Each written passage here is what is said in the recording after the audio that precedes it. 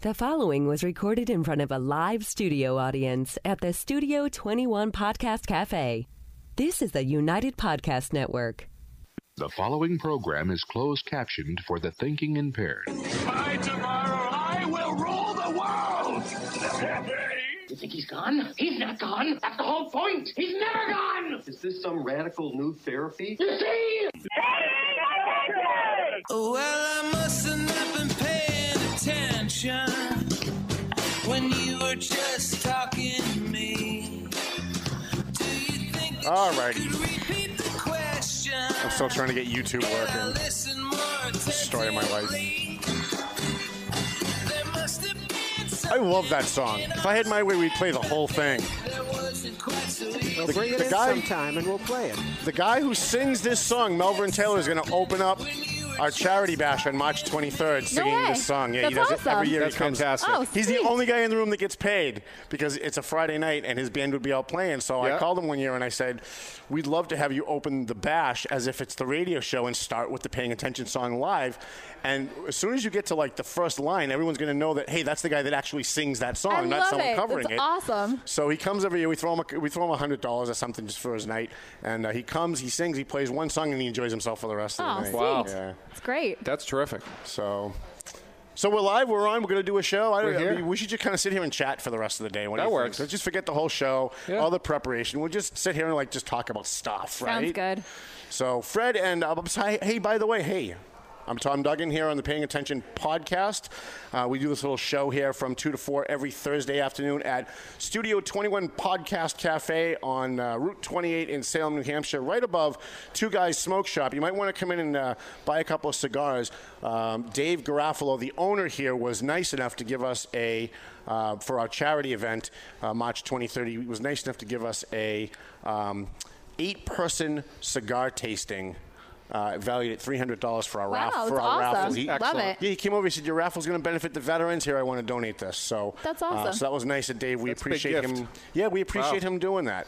And we also have Twin Lights Security. We've got Patrick from Twin Lights here. I'm going to try and get him up here on the show before the end of the show at some point. Nice. They do amazing work in the community. You know, it's not like McDonald's or Burger King or any of these chain stores can afford to have a Methuen cop or a Salem, New Hampshire cop outside, watching for trouble all day, like Denny's in Lawrence, right? They used to have to Right. pay enormous amounts of money for a Lawrence cop because there was always problems. Well, Patrick runs runs Twin Lights Security and Investigation. So not only do they do investigations if you're getting divorced or you think someone for your company is stealing from you, they can investigate. But they also do security. And so they have contracts with like McDonald's and a whole bunch of No places way. that used to Oh, hire. wow, that's cool. They used to hire cops, but they couldn't afford it. Now they hire guys like Patrick. Wow. So if you own a business out there and you need security at the door, a nightclub or McDonald's or any kind of business where you're in a rough neighborhood, you think maybe just having security might help out, Twin Lights Security is the place to call. Patrick's the guy That's great. you should be picking That's up the phone. awesome. That's excellent. And we also want to thank Joe Zingales, Century 21, Team Zingales. If you're looking to buy a house, please buy a house from these people. When we were in our charity event last year, they gave us $3,000 scholarship for a Lawrence High kid. Awesome. When we do our police rallies, they sponsor it. When we do political debates, they sponsor it. And they're a sponsor of this show. If I went to him and said I want to start a coffee company, he'd be like, okay, I'm in. Like whatever we want to do, he never says no to us. So if you're thinking about buying or selling a house, call Joe or Rosanna Zingales. Buy a house from these people. Sell a house with these people. They help us.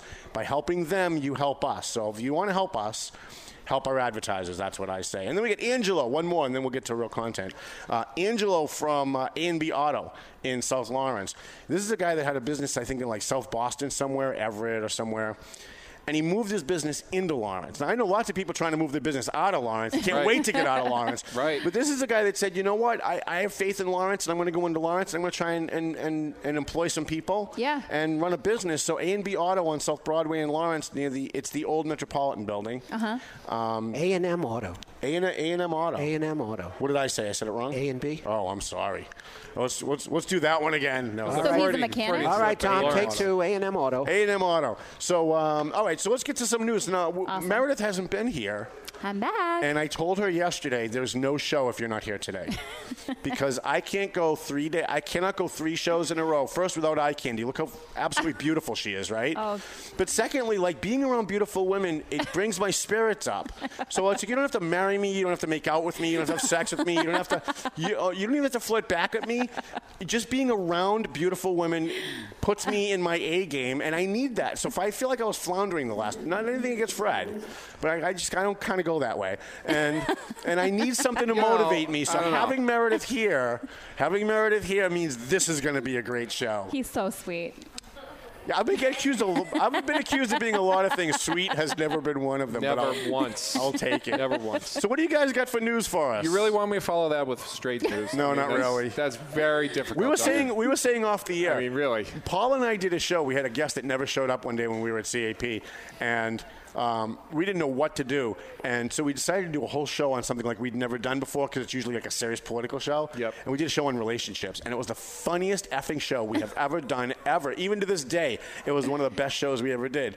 Because I had like ex-girlfriends calling up going, that's not true. You just lied, because when we were together, and it was a really funny show, and it's not what we're used to doing. So I think at some point, Paul and I did talk about this morning, we may actually come in and do a relationship show just for fun. That could be fun. We'll do news. I'll bring popcorn. Right, we'll do news, and then we'll do relationships, and my ex-girlfriends will be Skyping in going, So what do you guys got for news? All right, Tom. So we're going to start out with a late-breaking story that is being covered right now by the Boston Globe, and this relates to, you probably saw this. Do you remember last weekend there was a group of dirt bikers riding their bikes down Route 93 down in downtown Boston? I do. It was on the Southeast Expressway. They were down by Exit 18. And they had about 25 or 35 of these people. They were doing donuts in the middle of the road, caused chaos at the scene. Well, totally unsafe. Totally unsafe. Oh, yeah. So one of those drivers was injured when a state police trooper opened fire on him with a rifle, and he was shot in the foot. Well, the Boston Globe has been doing some research into this. They've been doing some They're not digging. Exactly police-friendly at the Boston Globe. Not exactly police-friendly. No. We're going to tell you exactly how in a second here. So they are now announcing that the Mass State Police trooper who fired that shot has a, quote, long history of posting racist and profane comments on a website called Mass Cops, including some in support of police officers who shoot suspects. Oh, my God. That we need to quarter and feather him right now. We should put his name on every single news station with a big Nazi symbol on it. He should lose his job and never be able to work ever again. He should never, ever be able to ever work anywhere because he put things on Facebook that somebody says was racist, that somebody interpreted as racist. Well, so ridiculous. The spokesman for the Mass State Police is saying, quote, the tone and nature of those posts are repugnant and clearly do not reflect the values, ideals, and opinions of the Massachusetts State Police. If the author is confirmed to be a member of the State Police Department, we will take appropriate action. Yeah, they're going to puss out like they always do.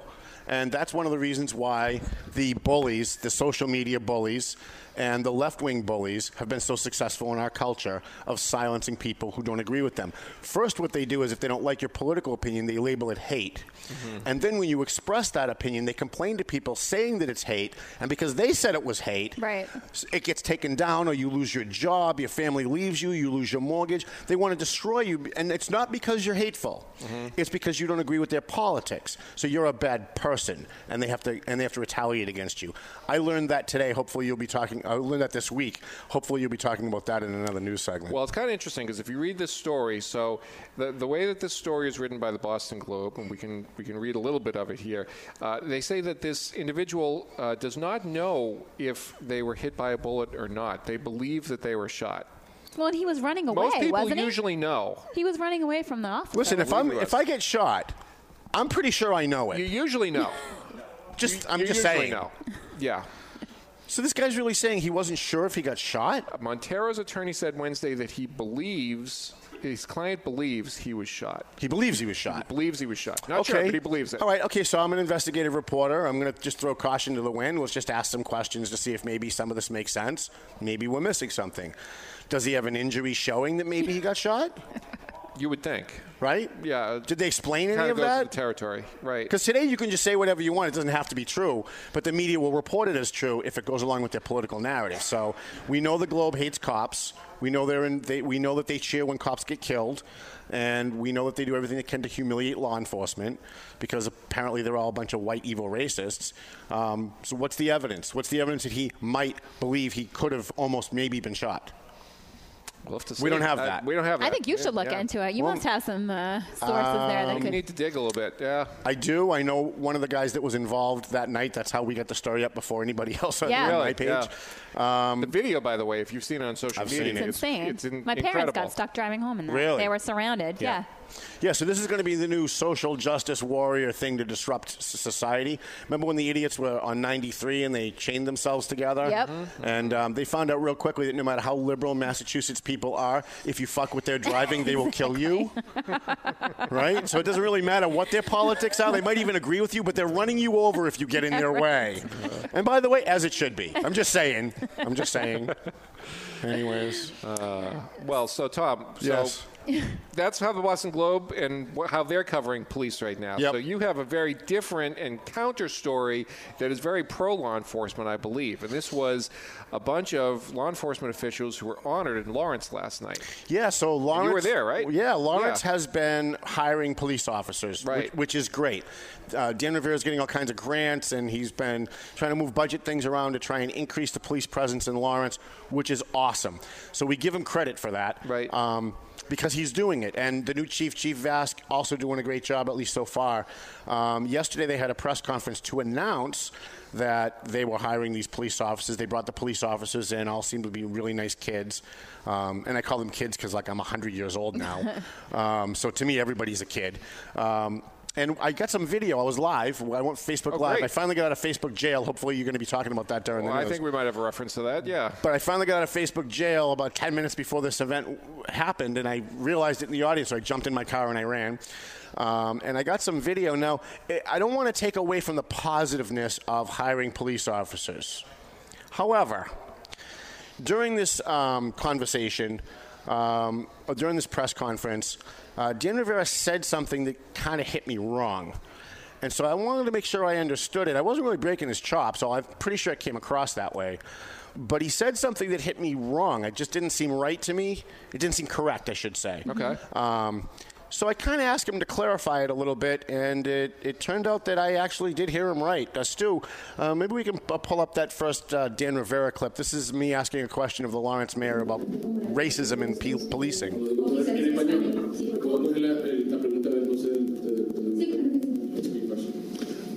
I was just wondering, you mentioned this Castro rule and race, and I'm wondering why race would have anything to do with hiring police officers. Can you explain that a little bit to those of us who think maybe we should just be hiring the best people regardless of race? There was a time in this community where the representation of the police force was not reflective of the people who live in the community. And so a group of citizens went to court and in the case, and that case was won, I think in the 70s. And basically it said that 25% of the police force hiring practice in order to get the diversity would accomplish the diversity. So that was the law of the land. Literally up till 2014, when I first came into office, and we went back to civil service and we said, hey, this isn't working out for us because it's having the adverse effect.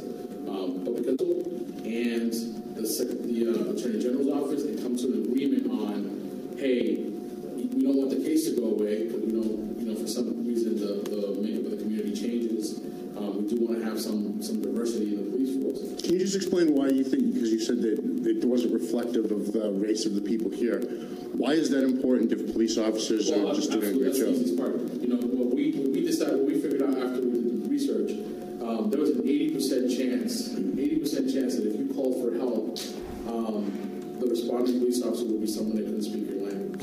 Shouldn't language be the requirement, not race?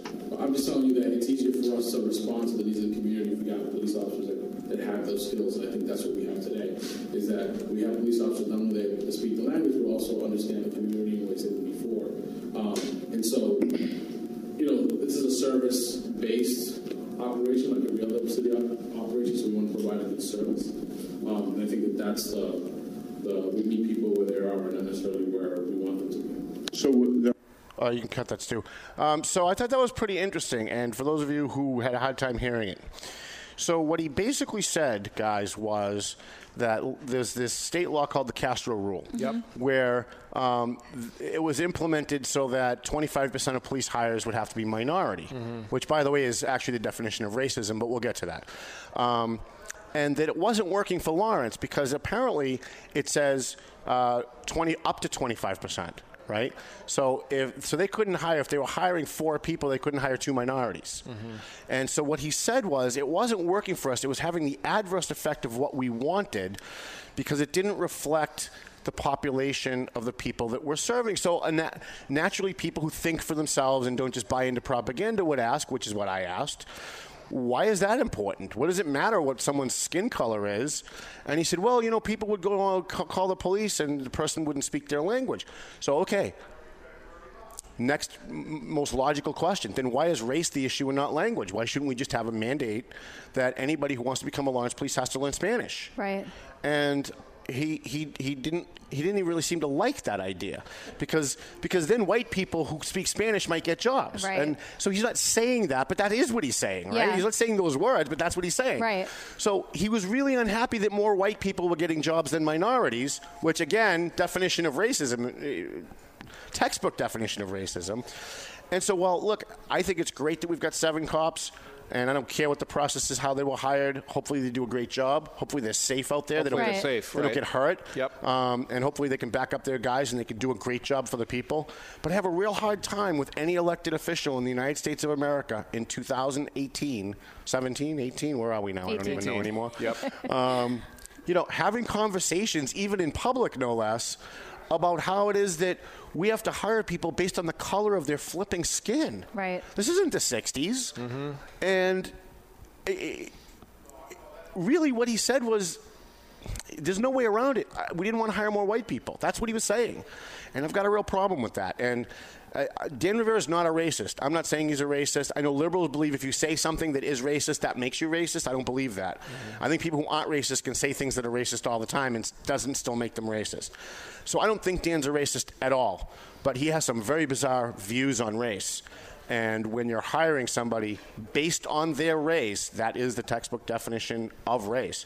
So, well, your question was fair. I tried to be fair. And by the way, kudos to him. He very easily could have said, hey, listen, I'm not going to put up with that race crap today. And he could have just moved on. But he answered the question. Yeah, he did. And that's, by the way, one of the reasons I really do like Dan Rivera, even though we agree on almost nothing. That's right. Yeah. Right? So, all right. I've already eaten like an hour out of news just chatting about other stuff, but that's okay. Well, but we got to ask you about one more thing. Okay. That is, while we're on sort of police blotter type stuff, Tom Duggan was in Facebook jail this week. Yeah. How much time you got? Well, we got a little bit. We got a 2-hour show. Hey, Mark Roberge from Prospect Hill says, so we're not going to get to you. They just asked me a question. It's going to take 3 hours to answer that. I go on the Facebook page, and there's a picture of Tom, and his mouth is covered because he's censored by Facebook. Yeah. So how do you find out that you're in Facebook jail? What is this? What? Come on. I don't know which question to answer first. So I go online first thing in the morning, whatever day that was, because all my days, I don't sleep, so every day merges into the next day. And I couldn't sign on. And a notification came up with something that I had posted about the transgender girl who was a wrestler who won the championship. I don't know if you saw, it was a big story last week. Yeah. And what I basically posted was, this girl has a mental illness, and it's not helping her that everyone around her is pretending that she doesn't have a mental illness. And it's not helping her that she thinks she's a boy and everybody is pretending she's a boy. Basically, that's what I said. Because you know what? Not for anything. I'm sorry if I'm hurting people's feelings, but facts are facts, right? Men and women, newsflash here on the Paying Attention radio program podcast, men are men and women are women. Men have different brain chemistry than women. Every single cell in their body has a chromosome women don't have, or maybe women have that men don't have. Men and women are not the same. So if Bruce Jenner wants to wear a dress, listen, if everybody around him wants to pretend he's a woman, that's fine if that's what they want to do. But don't tell me I'm a bad person because I'm not playing along. Because as far as I'm concerned, Bruce Jenner is Bruce Jenner is Bruce Jenner. Now, I do have one caveat to that we talked about last week. If he had his male genitalia taken off, like if he's that committed to being a woman, then I'm willing to play along. Like, if you're just walking around wearing a dress and I'm supposed to call you Nancy, listen, I'm sorry if I'm hurting your feelings. I'm not calling you Nancy. I'm just not going to do it, all right? So to me, truth is important. That's what I posted. Facebook called it hate. And so did someone report you? Somebody had reported me. And so all of a sudden I couldn't post, I couldn't like, I couldn't read my instant messages. And by the way, they don't tell you how long you're in jail. Right? So as far as you know, it's indefinite until they just decide to let you back out. And so about an hour after I went into Facebook jail, I got 3 more notifications because apparently the little snowflakes that reported the first thing decided to go through the rest of my news feed back to 2009 when I started my account. That's commitment. And now I've had over 200 things reported and removed from my Facebook page. Wow. They've removed 1/3 of the photos in my photo gallery because apparently now photos are offensive, right? I had a photo gallery of me when I was the MC at the Greater Boston Tea Party's Tax Day Tea Rally a few years ago. Gone. They're all gone. The videos are gone. Wow. The pictures are gone. Wow. Because apparently seeing a sign about the Tea Party is hate, and that's going to make somebody go do a school shooting or something. Wow. According to the left-wing fascists. So Facebook is a fascist organization. They don't care about free speech. They care that you think what they want you to think, and if you don't, they're going to silence you. And I made phone calls. You wouldn't believe the phone calls I made. You think I'm tough? Probably would believe it. You think I'm tough when I'm in a good mood? You should see me when I'm pissed. And I was on the phone with and by the way, you call Facebook, you can't get a real person for the first 4 hours you try. Right. They don't want to talk apparently to you. Facebook, there's nobody that actually works there. It's all bots and Mark Zuckerberg somewhere with a laptop. Right. And so I finally did get someone on the phone. And I explained to them who I am and what I do, right? I'm not just some guy who's out there trying to hate on transgenders. I'm a news guy with a radio show, and I'm trying to spur a debate on these issues and discussion on these issues so the public will make their own mind up. I don't care if they agree with me or they don't agree with me. She was having none of it, or he was having none of it. I have a feeling he might have been a transgender, the guy I had on the phone. So I banged my head on my desk for like 2 straight days because I couldn't get on Facebook. But we found a way around it. And I'm not going to say live how we found a way around it, but we found a way around it, and within an hour, my Facebook page was back up. Really? So I don't know how long that's going to last. Right. Because by the end of this show, I might have lost my Facebook account again. But, yeah, that's what happened. And it's very scary. Because as funny as it is, and as funny as I try to make it, the fact is they can silence you, and not only silence you, but they can purge your page. They can edit your page. They can pull down things that represent what you believe or what you're trying to express about what someone else believes. Right. And when 1 or 2 people control all of the tech companies on the planet, that's the beginning of the next Nazi Germany. It really is. Because if you're going to get if you're afraid to say what you really believe because you're afraid you're going to lose your privilege to be on Facebook, look, I use Facebook for my business. Right. I mean, I can't even tell you how much money I lost the 2 days that I couldn't even access my instant messaging because I had potential advertisers going, hey, Tom, can you send me some rates? How much to sponsor the bash? Hey, we've got a gift basket for your raffle. For 2 days, I couldn't access any of that stuff. Yeah, it's not cool. So I don't know what the solution is. I think one of the solutions, government needs to regulate all of these social media platforms as if they are utilities. They're monopolies, and they're providing content even though they're lying and saying that they're not. Right. If they're going to take down my post because they don't like my position, that means they're controlling content. And if they're controlling content, they need to be regulated by the government. Who would have thought you'd hear right-wing Republican Tea Party Tom Duggan saying the government should regulate anything? Yep. But this is scary. Yep. Well, if you think censorship is bad, wait till you hear the Speaking of next that- story Meredith has. Oh, yeah. Oh, no. A dairy business has announced it is going to turn away customers who appear to be Republicans. According to Bill Williams, owner of the store, which is some kind of repair shop for Apple computers, if you affiliate with the Republican Party, you are not welcome in our store. We will not offer you service. As if that's not bad enough, Williams says the decision of whom to turn away is based on a person's looks. He says the store decides who's a Republican, quote, just by the way you look in person or in a photo. Asked why he is imposing this new policy, he says, at this point, the Republicans are the biggest threat to causing World War III. Right. I'm dying to go down there. So the guy who acts like a Nazi by refusing service to people that he thinks he might not like is saying that those people are the dangers to democracy. Yeah, I think we should all go down there and see if you can. Here's what we should do. So everybody that's listening that wants to get even with this guy, I got the perfect solution for you. We were talking to Jonathan about it earlier today. So what you do is you go into the store, but go with a bunch of friends, right? Yeah. And you get a cart, Okay, what kind of shop is this? A repair shop for Apple. Oh, so it's a repair shop. So you go in with your laptop, you go in with your desktop, you put it down, you explain to the guy all the problems you're having with viruses. You take like an hour of his time, and then just as he's about to like sign the thing and ask you for your credit card, go, hey, that's weird. Did you see that news story about the guy that wouldn't service Republicans? I'm the president of the Wyndham Tea Party. I can't believe that guy. And then watch him try to refuse your service. Yeah, right, exactly. Now, if he tries to take your credit card, that's when you go, you know what? I think you're that guy. Take your credit card back and walk out. Yeah, yeah. Because the whole hour and a half he was talking to you, he wasn't making a sale, yeah, right? right. Bastard. Drives me crazy. It's kind of weird, though. Insane. Like, if he was denying a cake to a gay person, though, I'm pretty sure the government would step in on that. Right. No, it's okay to discriminate against Republicans. If you want to discriminate against white people, Catholics, Christians, people with conservative political views, that kind of racism, labeling, and stereotyping is okay today. At the same time, we get lectured that labeling and stereotyping is bad. Right. Right? But it's only bad if it's labeling and stereotyping against a group that votes Democrat. Right? Right. So if it's a gay group, a transgender group, if it's a group that hates war, you can't label lesbians, it can be Muslims, anything that the left likes that votes Democrat, don't label and stereotype them. But if they don't, well, labeling and stereotyping is okay. Right. Right? Because racism isn't really racism if it's people we don't like. Yeah. Makes Unbelievable. Me mad. Yeah. Insane.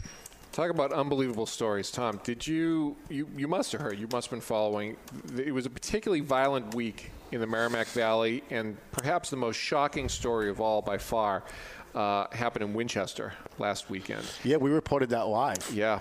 We had that. We had that before all the Boston channels. Yep. So this was a young lady, Deanna Kenny Stryker, who was a first-year medical student. She was brutally stabbed to death as she sat studying inside the Winchester Public Library on Saturday. And her alleged murderer, one Jeffrey Yao, aged 23, allegedly stabbed her 20 times in what appears to be a completely random act of violence. Well, as long as we ban guns, then we shouldn't be worried about these things. Yeah. Yao is being held without bail on a murder charge, and his lawyer has said that his, quote, history of mental illness, including multiple hospitalizations, is unquestionably related to the slaying. I mean, are we safe anywhere at this point? No. If that happens inside the Winchester Public Library. Listen, we have been lulled into a sense of false security in our free society.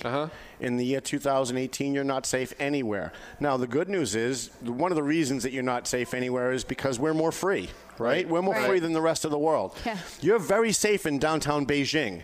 You know why? Because if somebody looks at you the wrong way, they can be shot.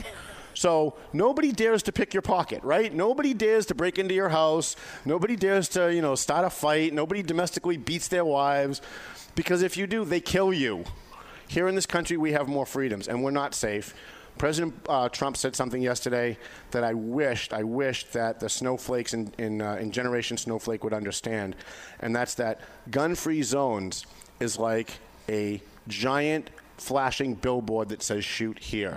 Because if you're a maniac with a gun and you want to go kill a bunch of people and you plan on getting away with it, you're not planning on suicide, right? You're not planning on suicide by cop. Where are you going to go? Like, I go to AMC movie theater. Now, I pack, right? I go to my AMC movie theater, and before you walk in, there's a sign that says gun-free zone. I laugh. Because you want to know something? I'm walking in anyway. I'm going to the movie anyway. But if someone walks in with a gun, I'm walking out alive. Right. Maybe everybody else is going to be dead because they're all gun-free. I'm going home that day. There you Right. go. Yep. And that's what people need to understand, what these gun-free zones are. I would argue that the Democrats want this chaos. They want gun-free zones. They want children to be shot because it allows them to ramp up people's emotions to try and take people's guns. And that's their ultimate goal. They want to take your guns because an armed populace is hard to control. And they want to control you. And look at what's going on with Facebook and YouTube and Google and everything else that we talked about. So. Well, my previous story, I'd go on 9 more hours on jinxed that. myself because my computer froze. Uh-oh, you need... I am going to have to go to that guy's shop. You're going to have to. That's not... He's bugging you right here. So, Lawrence General Hospital recently hosted a team of journalists from Time Magazine who were following an expectant mother on methadone who was living with a foster family in the area. The 3-person Time crew was at Lawrence General to document the newborn baby's first breath after a C-section and to spend time with the family post-delivery.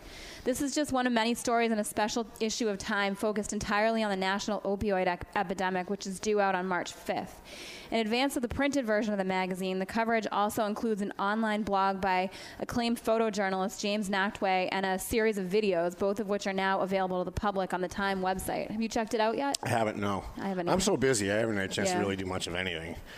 It's crazy. My life is crazy. That's actually a pretty good story. And we should point out, ripped from the pages of the Valley Patriot. Yeah, no, I always like when you do that. So, I appreciate when you point that out. Yep. Because we do. People who follow us, and it's a small group of people. I got like 11,000 people that follow me on my Facebook page, like another 7,000 on the Valley Patriot page. And then, between 5,000 and 10,000 on each other platform, LinkedIn, Twitter, all that. If you're following us, you're going to get the news sometimes 2 or 3 days before Channel 4, 5, 7, Fox 25, or the Globe report it. Right. And we got this press release really early because we know somebody at Lawrence General. Oh, cool. And we put it up. And one of the girls that works there said, "Oh, my God, I just got this in my inbox 5 minutes after I read it on you." I said, "Yeah, we got a little bit of an advance because we know people everywhere." Right, that's right. But mostly, I'll give you my secret, it's because I'm a flirt. Now, people think that, he's sexist, he flirts with everyone. No. There's a method to my madness. I'm an investigative reporter. And if I can flirt with every secretary in every school I walk into, every nurse, every secretary in every hospital I go into, one of those girls is going to remember me the next time I call and say, "Hey, do you know anything about this?" They're going to remember me because I'm the guy that was flirting with them, right? And they either liked it or they didn't like it, but they're going to remember it. That's right. And so it's one of the reasons why I do what I do. I've just kind of worked it into my personality now because I've been doing it for so long. But it's less about me trying to pick anybody up and more about me just trying to make that connection so they'll remember me when I call and go, "Hey, you've been working at that hospital or that school for a long time. I just got a tip on something. I won't use your name. Can you just confirm it for me? Just tell me if it's real or it's not real." Right. And that helps me do my job because it's 10 fewer phone calls I have to make. Yeah, right. There you go. Right. All right. So... Well, Tom, we're almost out of time, but just want to mention quickly before we go that there was a story this week about Wilmington State Representative James Maselli. I saw that this morning. Collapsed and was transported by ambulance to a hospital from the Omni Parker House on Wednesday during a meeting of House Democrats that were there for a caucus. And he's 82 years old. He's represented Wilmington and Tewksbury since 1977. And it was reported subsequently, someone was saying that he was conscious and talking to his family at the hospital. So hopefully everything is okay there. We pass along our best wishes to him. Hopefully speedy recovery, but scary stuff. I think the best thing for Jim, I've known Jim for a long time. I don't know him well, right? But when I bump into him, we know each other and we chat about stuff. He ran for Congress at one point. Yep. Oh, yeah. And he was like really the only one that made any sense out of anybody that was running. There was 19 people in that race, including Jamie Eldridge. It was crazy debates that we did. Jim's a really good guy, and he doesn't check all the boxes for the Democrat Party. Right. But he's got a very tough challenger this year in Pina Prinzavali. Yep. She's a Republican who's doing a Diana DeZoglio-style campaign. Yep. She's knocking on every single door. Now, he's an 80-something-year-old guy. He can't knock every door. Right, right. And I still didn't think she really had much of a chance. But now that I'm hearing the story, and I hope he's okay. Right. But I think now hearing the story, maybe the best thing for him is to kind of go out on a high note, take care of his health. Yep. Because I would hate to have him run for re-election, win, and then because of the stress, die on us. Right, and he's a good guy. Yeah. And we wish the best for him. And maybe this is time. There's somebody who's really competent who can step into the job now. Yep. And that's Pina. And hopefully it just works out for everybody. Yeah. Well, we do wish him the best. Yeah. I'm trying hard not to make it sound like I'm trying to politically capitalize on his health issue, even though I really kind of am. I'm just trying to make it not look that way. We'll give him an A for effort. I do like Pina. There you go. She's so adorable. She is so adorable. Every time I see her, I look at her and I go, you know what? Now I just want to go home and bake a pie. Like, she looks so wholesome. She's like this wholesome little Italian girl. So for fun, she's coming to the bash. Oh, nice. She already said she was coming. So I've tasked somebody on the bash committee. Hopefully she's not watching. I tasked somebody in the bash committee to go to Man Orchards and get an apple crisp, and we're going to bring her out a pie during the bash. Nice. She's nice. I like her a lot. She's awesome. Bash coming up on March 23rd, right? Yes. And you actually just recently announced nominees for the First Amendment Award for this year. I did. So we'll just briefly say that those nominees are Methuen Representative Linda Campbell, Turtle Boy, Mark Demers, Jana DiNatale, and Jessica, help me with this last name. Finicaro. Yeah. Finicaro. Sorry about that. So every year at our annual bash, we give out a bunch of awards. We do police awards, the Office of Tom Duggan Hero Award. Great cause. It's a good cause. All the money goes to charity. Yep. Well, not all the money, but most of it goes to charity. Some of it goes to help the Valley Patriot with expenses because we run the event.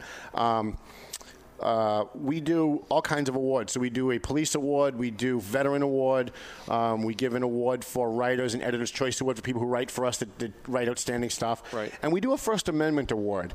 And the First Amendment award it's one of my favorite parts of the night because there are people out there, just as we talked about with the Facebook thing, there's people out there that are fighting for the First Amendment and getting punished for it. Right. And whether they're an elected official or they're just a person in the community who's having their First Amendment rights taken away from them and they're fighting it, we look for those kind of people and honor them at the event because without the First Amendment, we have no free press. No free press means no Valley Patriot. No Valley Patriot means no charity bash. It means no show here. It means no book. Right. It means no heroes in our midst. So First Amendment is pretty important to us at the Valley Patriot. And can we just take 1 second to say why each person was nominated? Who's the first person? Linda Campbell? Yes. Yep. So Linda Campbell got nominated. She was one of the co-sponsors of my public records bill that I wrote 4 years ago. Right. That finally got passed last year. Got four a lot of years attention after for fighting that. it. So she co-sponsored it. We wanted to make sure she at least got a nomination. Who's the next name on the list? Turtle Boy. Turtle Boy's presenting a problem because they got nominated and they got more votes than anybody else. Uh-oh. And we kind of have to give them the award, but we are honoring a state trooper that night. Right. And they're going after the state police. And so we're trying to figure a way to get both done without both sides being mad at us, and it's not working out very well. Yeah. So what we may do is hold Turtle Boy's award till next year. That'll be the big 15th anniversary bash. Right. There you go. And honor the state police, and then we got word from the state police that they may just not be coming now. And if that's the case, then we have to go back and tell people at the award company to make up the Turtle Boy Award again. So we don't know what we're going to do with that. And who's the next one? Mike Demers. Mike Demers is the guy that was on this show. He's the guy that's getting sued by Hafner's and Acadia Insurance. They're trying to make him take down his Facebook posts and his Twitter posts. Hafner's Oil and Acadia Insurance. What did he post? Well, Hafner's overflowed his mom's gas tank with 250 gallons of oil that went down into the ground and then refused to clean it up to Mr. Demers' satisfaction. So he's got a boycott campaign online, and they're suing him, not for money, but they're suing him to silence him online. They want the judge to order him to take down his boycott Twitter accounts and Facebook accounts. Did they and LinkedIn deny that accounts. they did it? No. They went out to the site. They cleaned some of it up, but not to the family's satisfaction. And Mr. Demers sued them, but he represented himself, so he lost. Oh. And so now his argument is, okay, well, legally they don't have to fix my mom's place up the way they promised they would, but they looked my mom in the eye and they promised they were gonna. And I think they should keep their word, whether the judge says they have to or not. So I'm going to keep my boycott campaign going until they do. And they're trying to silence him. So that's why he got his nomination. Right. And then who's next? Jana DiNatale. Jana DiNatale got nominated from the floor last year at the bash because the week earlier, the Methuen School Committee had an illegal secret meeting. And not only did they hold an illegal secret meeting that they said was for the purpose of litigation, meaning lawsuits for the school department. But the following meeting, they came out and put in their minutes that that's what they actually discussed when they didn't. And Jana called them on it publicly. Yeah. And I think that deserved a nomination. I actually think that deserves the actual award. Right. Because ever since then, they've pick-piled on Jana DiNatale, and she's kind of like she's the odd person out now on the school committee. No one will talk to her. They beat her up every time she comes up with an idea. Methuen Mayor Jim Jajuga dressed her down the other night. We're going to talk a lot about that later on, and it will be in the next edition of the Valley Patriot. Okay. And last but not least, Jessica Finicaro. Jessica's going through the same thing. She's a Methuen city councilor. She brings up an idea, and she gets the crap beat out of her by people who should know better. And it's not just that they're poo-pooing her idea, they're poo-pooing her. Right. And they're speaking to her very disrespectfully, and they're attacking her personally, and they've kind of edged her out too, and she exposed it publicly because they had a meeting that wasn't televised.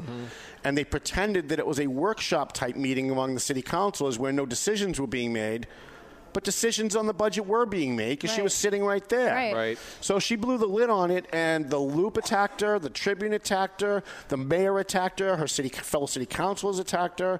And I said, you know what? She stood up for the free press. She stood up for free speech. I'm the one who actually nominated her for that, actually. Very good. All good nominations. Well, we'll have to see who gets the actual award. Yep. And that's coming up at the Bash, which is March 23rd at Fireman's Relief Inn, which is at 1 Market Street in Lawrence. That's from 5 p.m. till, 11 p.m. or whenever it's over. whatever. Which Yeah, they throw us out of the after party at 2:30. So you got March 24th, March 25th. Right. Just when it's and over. then we have a hotel room for the after you go. party. Now, the only way to get to the after party, Meredith, you have to come. I mean, Fred, you can come with her if you want, but Meredith has to be there. Okay. So if you're there, understand. Right, if you're there at the after party when they throw us out, that's the only way you can get to the after party. If you leave to go somewhere else, I'm not telling you where we're going to be. That's past my bedtime. But if you're with us at 2:30, we go to the Holiday Inn behind Friendly's on 114 in Lawrence. We get the whole floor. I pay off the night manager not to book anybody on that floor.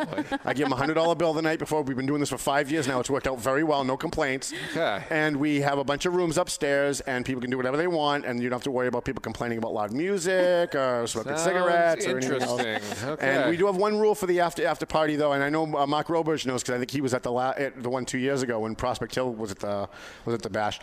No cell phones. You turn your cell phone in at the door. No cameras. Because if people are drinking and they're saying things while they're intoxicated, we don't want that to come back and hurt them with their job later. We don't want it to hurt them with their relationship with their wife or their girlfriend later. So you turn your cell phone in. You can do whatever you want after that. Happens Everybody at the after party. stays at the after party. That literally There you go. means, Okay. Yep. Very good. You got it. Well, listen, we'll just mention, so the Bash and the Valley Patriot always accepting sponsorships, and this is a great cause. And I got to tell you, I mean, this is, aside from the fact that it's a great cause and supporting some very worthy people, this is a great deal. I mean, you have sponsorships here for as little as $250. You can get some fantastic advertising in the Valley Patriot and some visibility at the Bash. And, of course, the sponsorships go up from there and accepting any amounts, really. Right. But $1,000, $2,000, anything would be greatly appreciated. And from local businesses. anyone that donates $1,000 or $2,000, that money will go directly to a scholarship. Right. And we will allow you to come up at the Bash and present that scholarship to the actual kid who's getting it. What better cause is that? Right. I mean, right? And as a sponsor, we're giving each sponsorship level. Yep. We'll give you free print ads in the Valley Patriot in the program. We'll mention you when we go live Facebook. We'll mention you on this program. I mean, that's big. So it's a full publicity package, and none of the money goes in our pocket. So that's right. We're trying to help homeless veterans. We're trying to help kids get to college.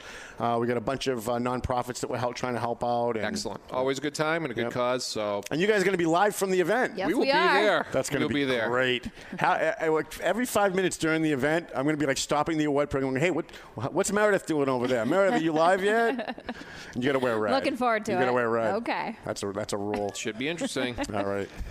All right, that's your news. That's today. it. That's all there is. Well, that was a lot. It was a lot. A lot going on. And I got guests here waiting. It's 2:42. We are so over program. That's all okay. right. So we're gonna try and squeeze everything in now. Let's take a quick break, Stu. I thank you for being my fine producer today. He always does a great job. I'm still trying to get used to this whole podcast thing. So as we move forward, we'll be changing format stuff. Okay. So thank you for wearing red today. And thanks for sitting next to me instead of putting Fred there. No offense taken. No. He gets it. He gets it, right? Back after this. Oh, we're already in.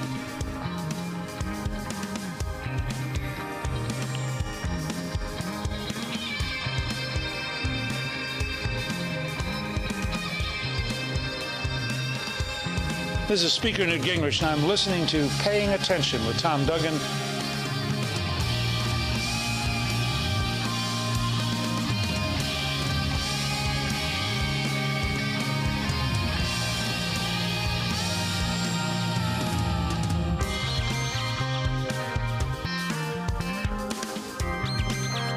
Yeah, hello, this is Robert Clary. I'm the author of From the Holocaust to Hogan's Heroes on Madison book. And you're listening to Paying Attention.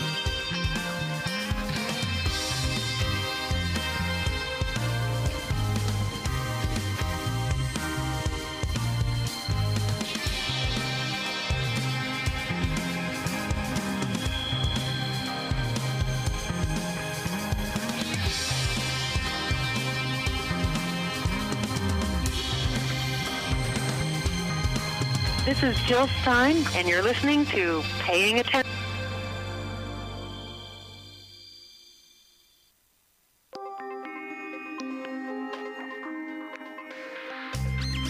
Hi, I'm Joe Zingales. And I'm Rosanna Zingales Lopez. We advertise in the Valley Patriot newspaper. Why? Because it really works. Hi, I'm Allie from EISA. We provide security, investigations, and training. We advertise in the Valley Patriot. Why? Because it really works. Twin Lights Security and Investigations advertises in the Valley Patriot newspaper. Why? Because it really works. But don't take our word for it. Just ask our advertisers. They'll tell you advertising in the Valley Patriot newspaper really works.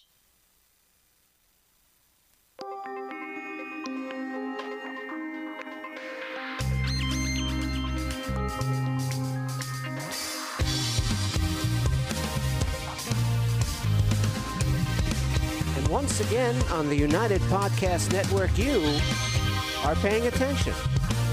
And here's your host, also once again, Tom Duggan.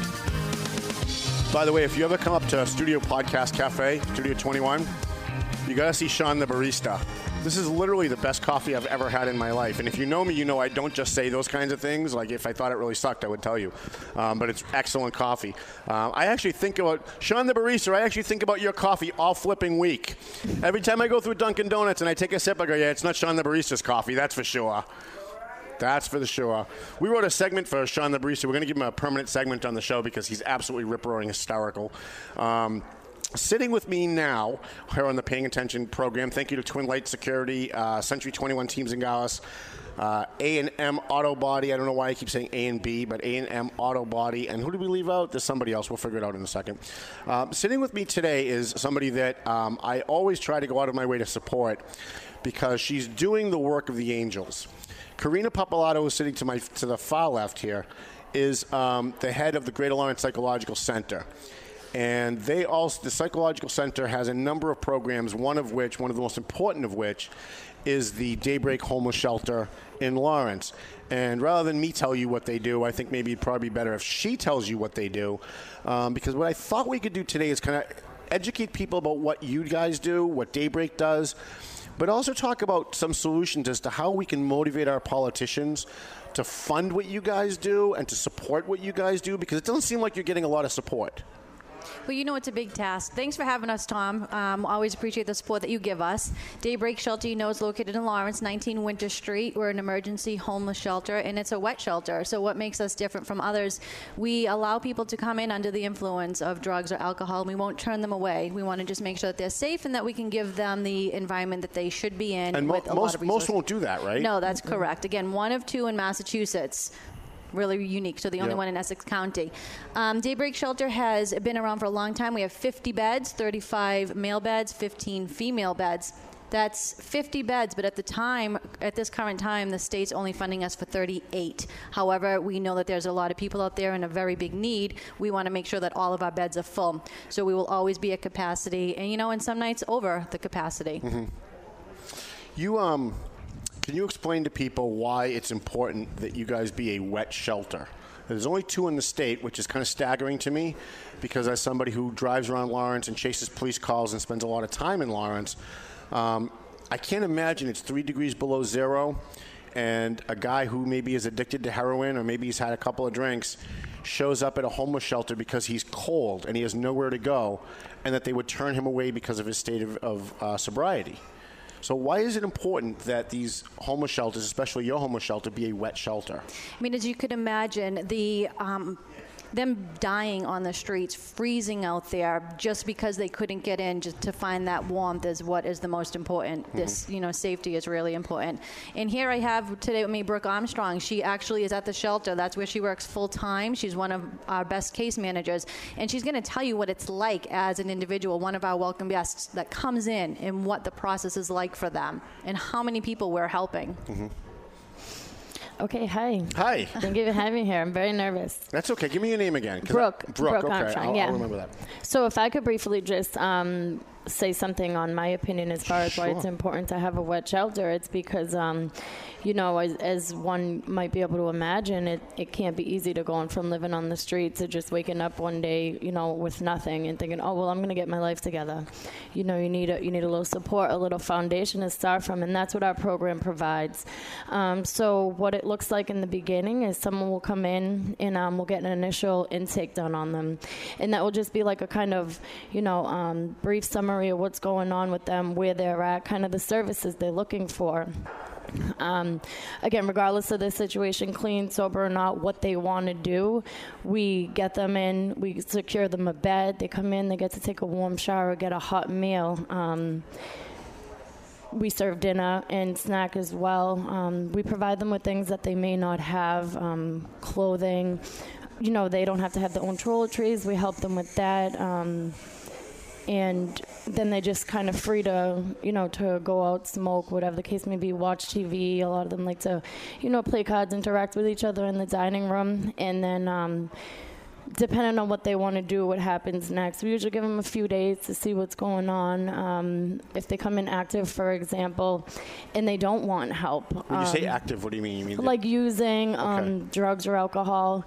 Some of them don't want help right away, or, you know, there's a lack of security that they feel. They don't realize that we really want to help them because their trust issues are down, and so that's what we work on at first, kind of engaging with them, making them feel safe and letting them know that, like, they have support. And then some people, you know, they would like to continue and start to better their lives, and that's where we really try to take it from there, whether it's detox or our sister programs. We try to get them into, we help with housing, get them into IOPs, therapy. We get them set up with like clothing vouchers and refer them out to other programs to help build resumes, like all things that a foundation that you need in order to create a life, you know. Mm-hmm. Now, you guys, I did a story, it seems like it was yesterday, but I guess maybe it was like 2 years ago or so, where you had an individual that came through and went through all of your programs, and you ended up finding him placement, I think, in Haverhill, and then he decided to come back and help. And I'm trying to remember his name. But remember, I came and I interviewed him, and he's now kind of making it his goal now that he's put himself back on track. You guys helped him get back on track, and he's coming back to Daybreak and helping you guys out. Do you get a lot of success stories like that, or is that like the aberration? Is it mostly people that come and they stay temporarily and then they kind of disappear?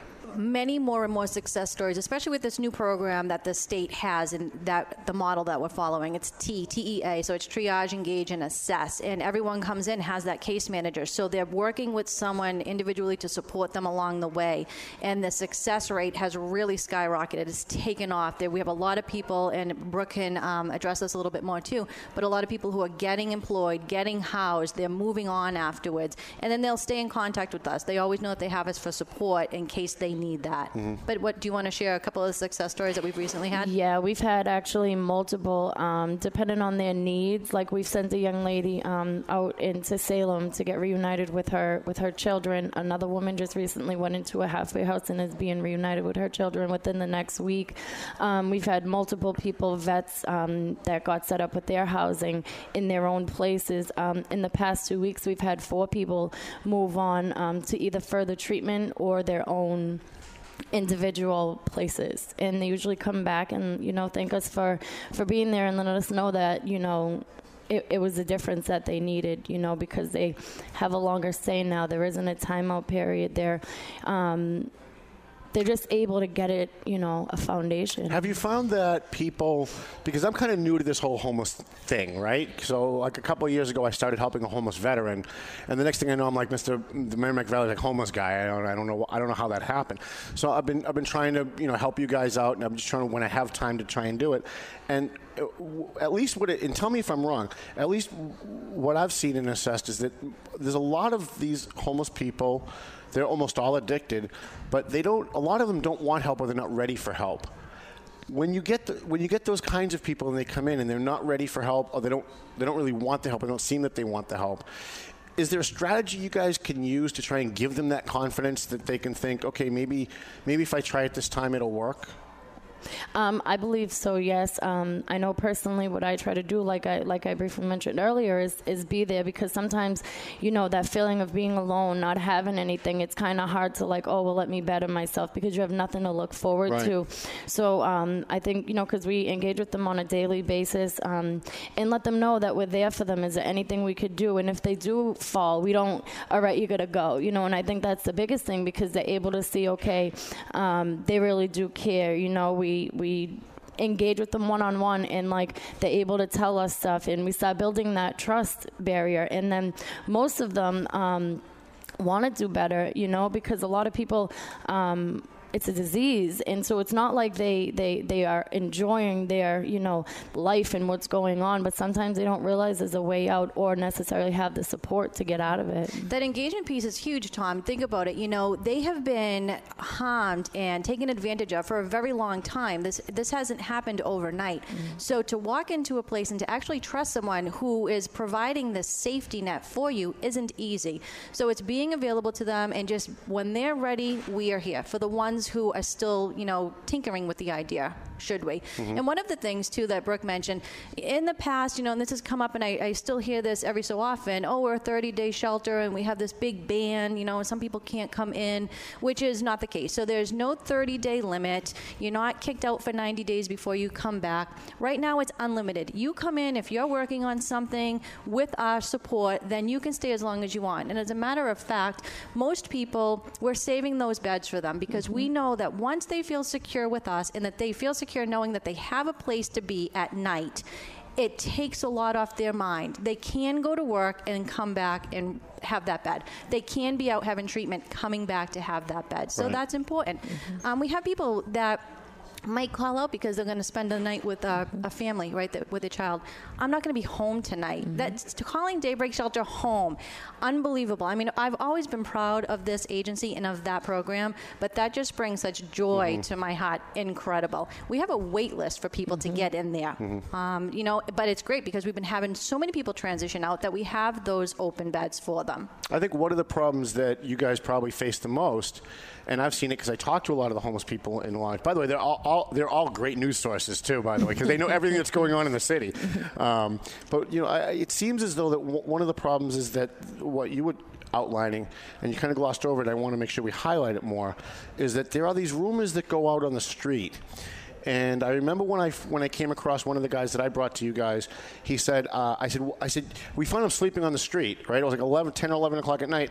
And I said, well, there's a homeless shelter literally a block from here. Get in my car, I'll drive you. He goes, no, I'll walk, but they won't take me. I said, what do you mean they won't take you? I don't have an ID. And I said, well, I'd never heard that. And so I called Karina, and Karina goes, no, that's not true. So eventually we ended up getting him in. But there's a lot of people on the street who say, I've been banned from there, or I was told that I was banned from there, or I don't have an ID, so I can't get in. But they've never actually physically tried to do that. They're going by what someone told them. So all of those rumors hinder your ability to do your job and get people in, because once they're in, it's not just a homeless shelter. Nope. You guys have like a next step type program for people that want to go and get a job, job training, resume training. You even have people like barbers donate their time to give people haircuts if they're going for a job interview. Can you talk about like that next step? Once someone comes through Daybreak and they're not a problem, they're not causing fights or problems, and they say they want help, can you talk about that next step, that what you guys do for them? So within the shelter from Daybreak, for females at least, we have 2 female residential recovery programs. Pegasus House, which is for women between the age of 18 and 25, and Women's View is for women over the age of 25. So if we have a female that wants to get into that long-term residential recovery treatment, we can help place her in that bed, which is amazing. We can use those 2 programs that we have. And then Brooke can tell you a little bit more about some other opportunities that we have in that next step for that transitional living, and how to keep people successful on their own, because they have to be able to do it on their own. You don't want them backsliding. They make some kind of gains, and you don't want them backsliding. Yeah. Right. So as I kind of mentioned, and Karina touched upon too, the biggest thing is the bed that they have. They don't have to worry about coming back and lining up. So they have the ability to leave their stuff there, which makes them feel comfortable and even want to go get a job. So they come in with no ID. We help them get an ID. We send them over to the registry. We help them get their birth certificates. We have outside sources that come in and will actually give them, help them to pay for it. And then we'll send them over to places like the Career Center. And they will sit there with them and build their resume with them. Also at the Career Center, they have multiple things like jobs that are hiring. We also have things that we post all over the place for places that are hiring, and let them know things that we're doing. And then moving a little bit further, when I sit down with like my clients and I'll talk to them about maybe some resources. Some of them think that they can't even get a bank account or that they're not, but there's other ways around that. There's other things you can do, and that's what we try to show them, because not only do you have to have a job, but you have to start working on savings and living within your means and your needs and your wants, because it's easy. And that's got to be impossible or it must seem impossible for someone who's homeless, because they may owe $1,000 on their last electric bill from the last place they got evicted. They might owe money to the electric company, the phone company. They may not be able to open up a bank account for themselves. Yeah. And you guys kind of help them walk through that process so it's less intimidating and it doesn't seem like it's insurmountable for them. I mean, look how difficult it is to have a phone call, have a phone conversation sometimes, right? I mean, you talked about Facebook earlier, 4 hours, or, so it's hard for us sometimes to fill out paperwork. It can be daunting. So for someone who has no experience with doing that, we're there for them, and we provide a lot of resources for them. So one of the big reasons I wanted to have you on, especially this week, is we can educate people about what you guys do, but if they're not actively pressuring their elected officials to fund the Daybreak Homeless Shelter, to fund the Pegasus House and all the programs that you do at the Greater Lawrence Psychological Center, if the funding's not there, all these good things go away. You certainly can't expand on them. They're going to be reduced. And you guys every single flipping year have to deal with cuts in your budget. You have to deal with politicians that don't want to help you. I don't want to mention which Dan Rivera I'm referring to, because that would be wrong. But you have politicians who have just come right out and said, no, I'm not ever doing anything for them. And so I think, as a person who's been an activist my whole life, the only way to counter that is to rally the troops, to get the public to understand why this is so important, and then give them instructions on what they can do to pressure their elected officials. So do you have any ideas on how we can educate and pressure our elected officials to understand how critically important this is, especially given a lot of the people who are at Daybreak aren't even from Lawrence? Some of them are from Methuen. I talked to a guy one day who said he was from Swampscott. I'm like, what the hell are you doing in Lawrence? You're from Swampscott? What are you doing up here? Well, this is a wet shelter, and this is the closest one I could find, and that's just the answer, right? Yeah, but a lot of times it doesn't matter where you're from, first of all. We're not going to ban you if you're not from Lawrence, but we have a great amount of people who are from Lawrence. Most nights, over 50% of our population are individuals who grew up and are from Lawrence. We met a few years ago, and you've been an awesome advocate for us, and we've been working really hard. And I have to say, let's give some credit. We've been seeing more and more people are starting to help. But there are still individuals who think that we're importing the homeless and we're importing the addicts because Daybreak Shelter is there. Right. Completely not true. People that come to us for help are coming to us because they don't want to be dead on the street. So let's help everyone that we can. It's important. So homeless individuals, there's always funding for homeless, but it's the families who are homeless first and the veterans who are homeless first. And I get it. They all deserve it. They're I'm not trying to take away from them. But when it comes to homeless individuals, they are the last on the totem pole. And right now, part of the coalition that we belong to, the Coalition for Homeless Individuals, we continue to fight, and we just went into Boston yesterday morning to fight for additional funding. That line is less than $50 million. I think it's a little bit over $44 million. Don't quote me on that. But we're trying to get that up to $50 million, which is still a drop in the bucket, for so many individuals. And that just gets you guys by. That's not to expand. That's not to help more people. That's just to continue doing what you're doing. And I have an answer when people say, and when Dan Rivera says, and I don't think he's completely wrong, that we're importing homeless into Lawrence.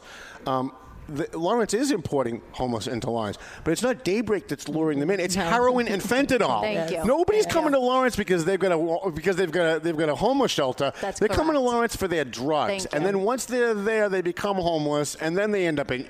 It's not you guys causing it, honestly. I mean, I'd rather say to you every day, it's fentanyl and heroin. Let's call it what it is, right? Absolutely. So I mean, it's continuing to reach out and work with the local delegation, the delegates, the legislators, the state senators, the state representatives. Diana DeZoglio is always a huge supporter of us. She's so amazing. We are really lucky. She got through with some help with some other candidates to get some earmarks. So as far as we know, they haven't been vetoed. We're waiting for those to come in, and we do appreciate those coming from Governor Baker. Now, I'm going to throw a curve at you, but I want a real answer if you could, please. Yes. Who's not very helpful? Who is it that the public could send an email to and express their support for getting more funding for wet shelters and for specifically Daybreak and Pegasus? Who is it? Is it Frank Moran? Is it Marcos Devers? Is it Juana Matias? Is it Barbara Italian? Who is it that people can nicely, we don't want them to be mean because we want them on our side, right? But who is it that the public can nicely send an email to or make a phone call to and say, please make this a priority? Who is it that we need to target? I'm going to say all of them. The only one that you really don't need to target is State Representative Diana DeZoglio, but the mayor. You know, we need to have the mayor on our side. He is running the city. That's what he's responsible for, and we need his support in addition to everybody else. I think if 1 million people called him on the phone in one day, he still wouldn't change his mind. I don't think he's going to change his mind, but that doesn't mean we shouldn't try.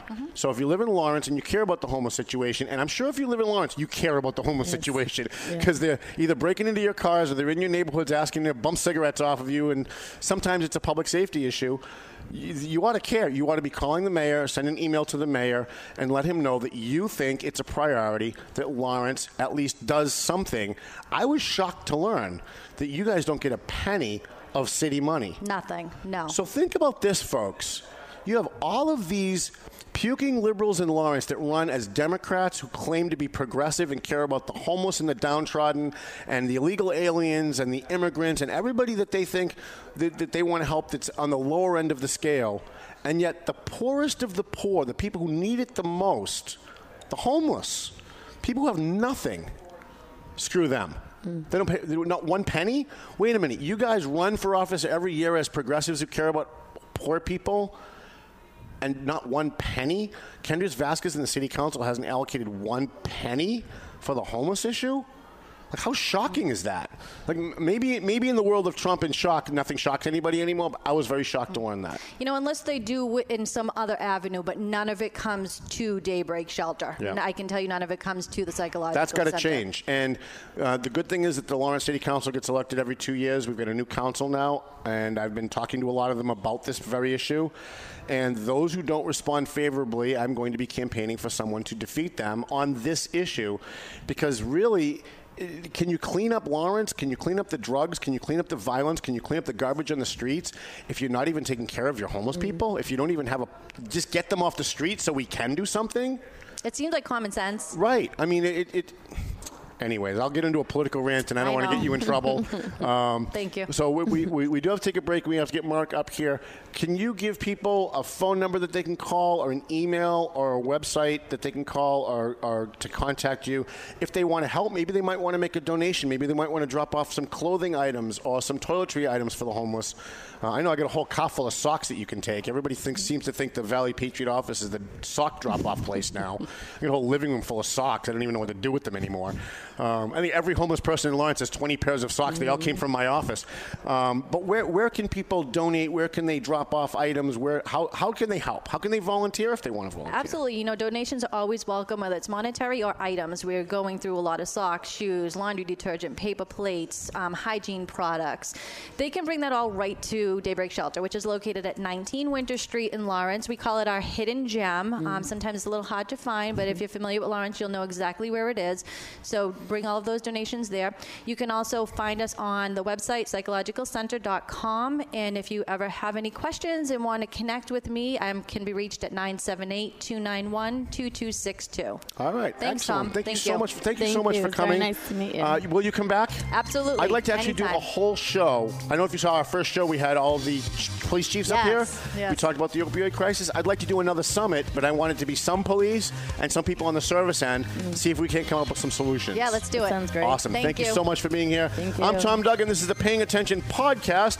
Coming up next, my pal, Mark Roberge is the mastermind of Prospect Hill, and he's going to talk about his new company, Red13Creative.com. And I think he might even have like an announcement of some kind to make. I don't know what that was all about, but if you stick around, I promise we won't disappoint on Paying Attention.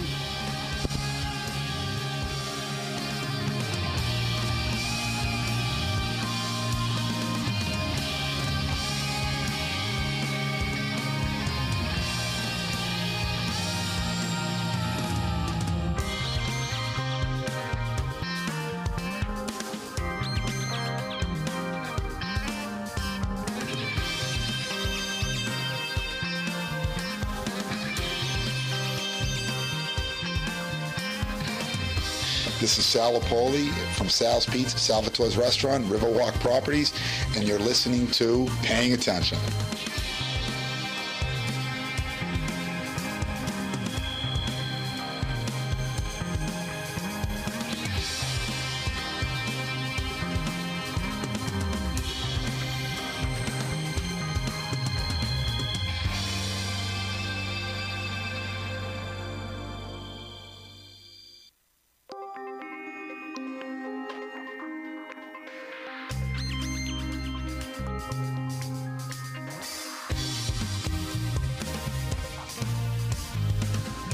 Hi, I'm Joe Zingales. And I'm Rosanna Zingales-Lopez. We advertise in the Valley Patriot newspaper. Why? Because it really works. Hi, I'm Allie from EIS Inc. We provide security, investigations, and training. We advertise in the Valley Patriot. Why? Because it really works. Twin Lights Security and Investigations advertises in the Valley Patriot newspaper. Why? Because it really works. But don't take our word for it. Just ask our advertisers. They'll tell you advertising in the Valley Patriot newspaper really works. This is Mitt Romney. This is Robert Reich. This is State Auditor Joe DiNucci. This is Warren Tolman. This is Steve Grossman. And you're listening to the Paying Attention radio program. Paying Attention.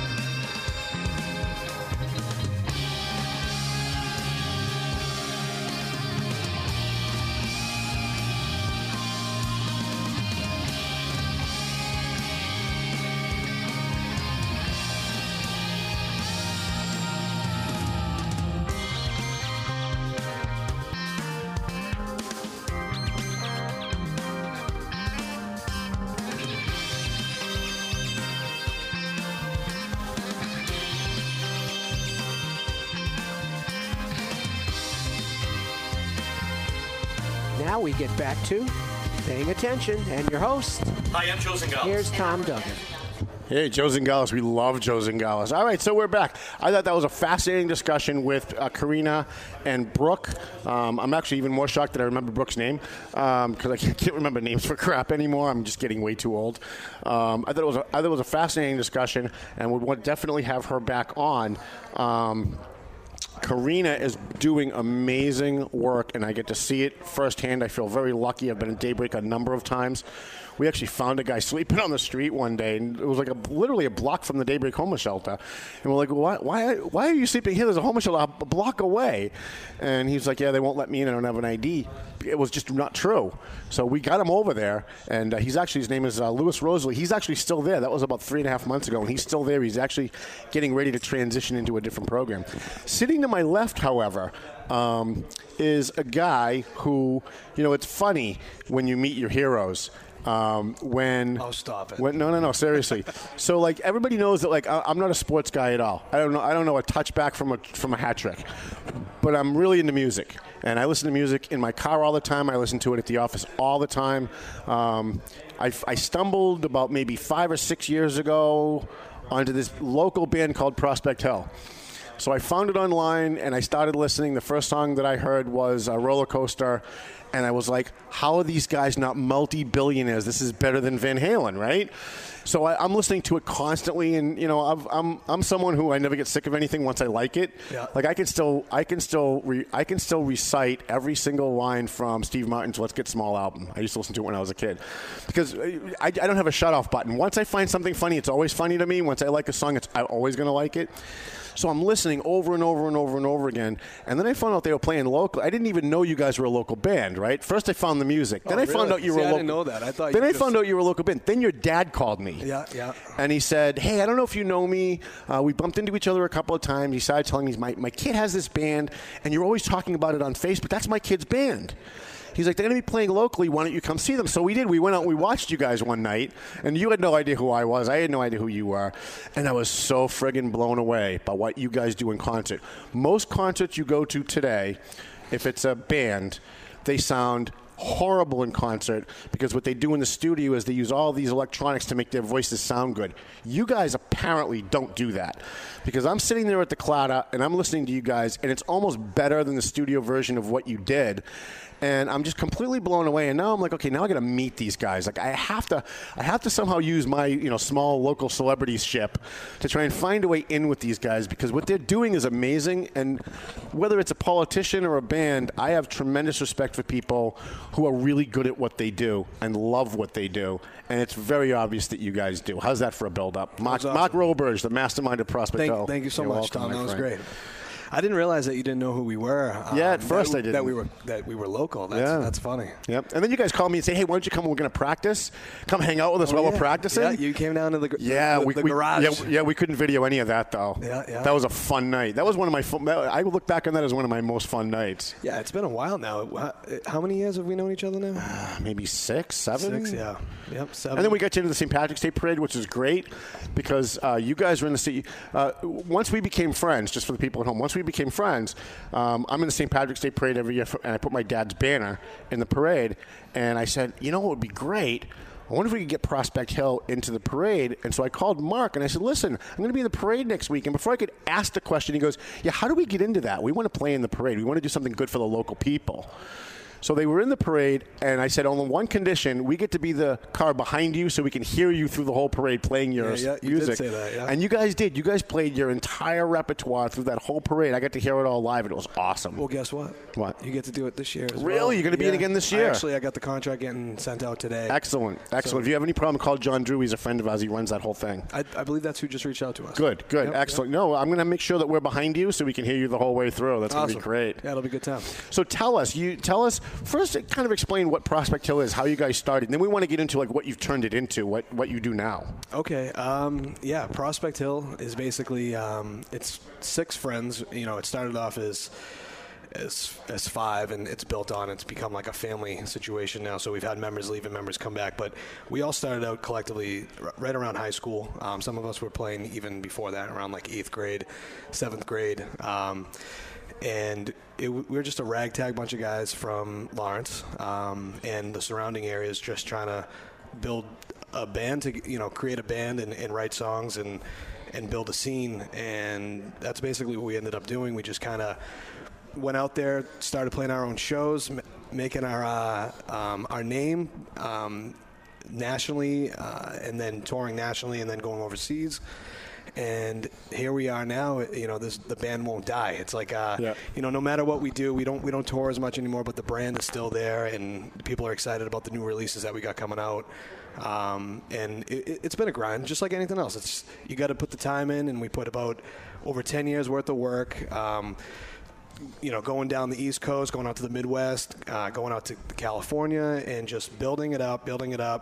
I was nervous when you guys said you were going to do a second album because as a music fan, right, even growing up as a kid, you find an album that you love it so much, and then they say, okay, we're going to come out with another album, and it's kind of a disappointment because you're expecting it to be as awesome as that first one. Yeah. And maybe it's just because they're different, like Van Halen all of a sudden started using like keyboards and stuff, and you're like, what the hell is this?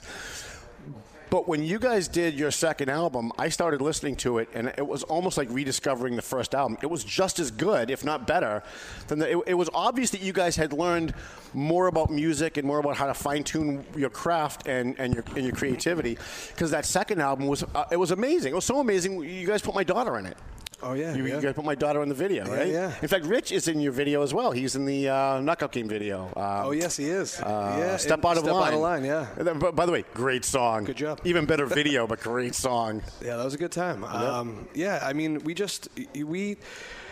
we wanted to do something bigger than ourselves, and that's kind of what the approach we took toward it. And we worked really hard. We worked with some really great people to get some really great music, and we same thing with the videos and everything that we did media-wise, and that's basically what brought us to where we are now, where we're able to play these shows. And what was it like when you went from like a local band and you got that call to play at like the Patriots game or to play in like Germany? Or you guys went out to some like wacky island somewhere out in the Pacific. I remember you called into the radio show one day. You were like out at some Pacific island somewhere. Yeah. We played the Marshall Islands. We haven't done Germany yet. There is talks right now of a European tour over the summer, which might take us to Germany.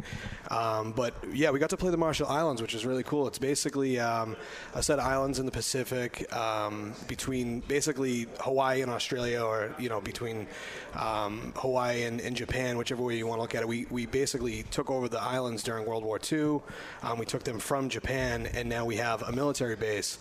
And it's the only military base in the world that's occupied by the U.S. that actually civilians live on. So civilians can live on these islands, and they don't get any entertainment. They're secluded out there in the middle of this tropical, beautiful island.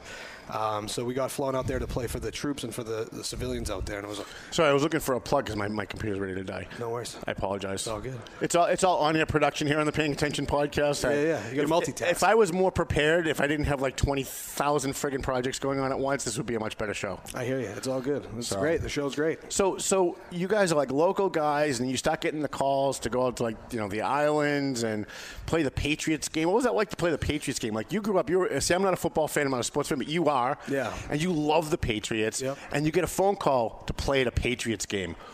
You must have just been like walking on clouds for a week after that call. It was awesome. Yeah, it was great. Anytime we get any type of amazing opportunity like that, it's surreal.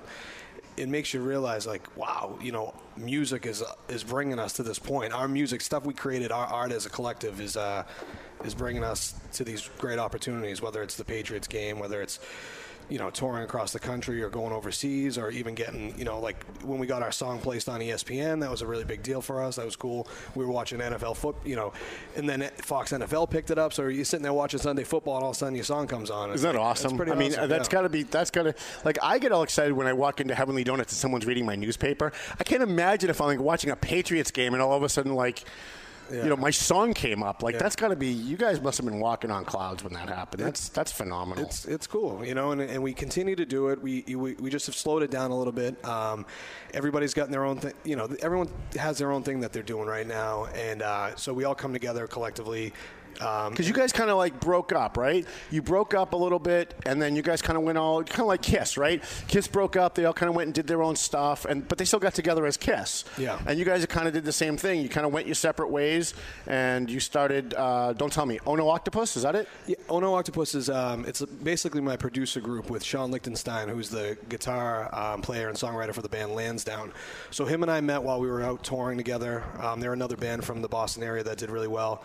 And we decided we wanted to start producing bands, doing some artist development, creating a place where artists that are coming up from New England can go and get the help and get the consulting and get the quality of product that you can get out in L.A.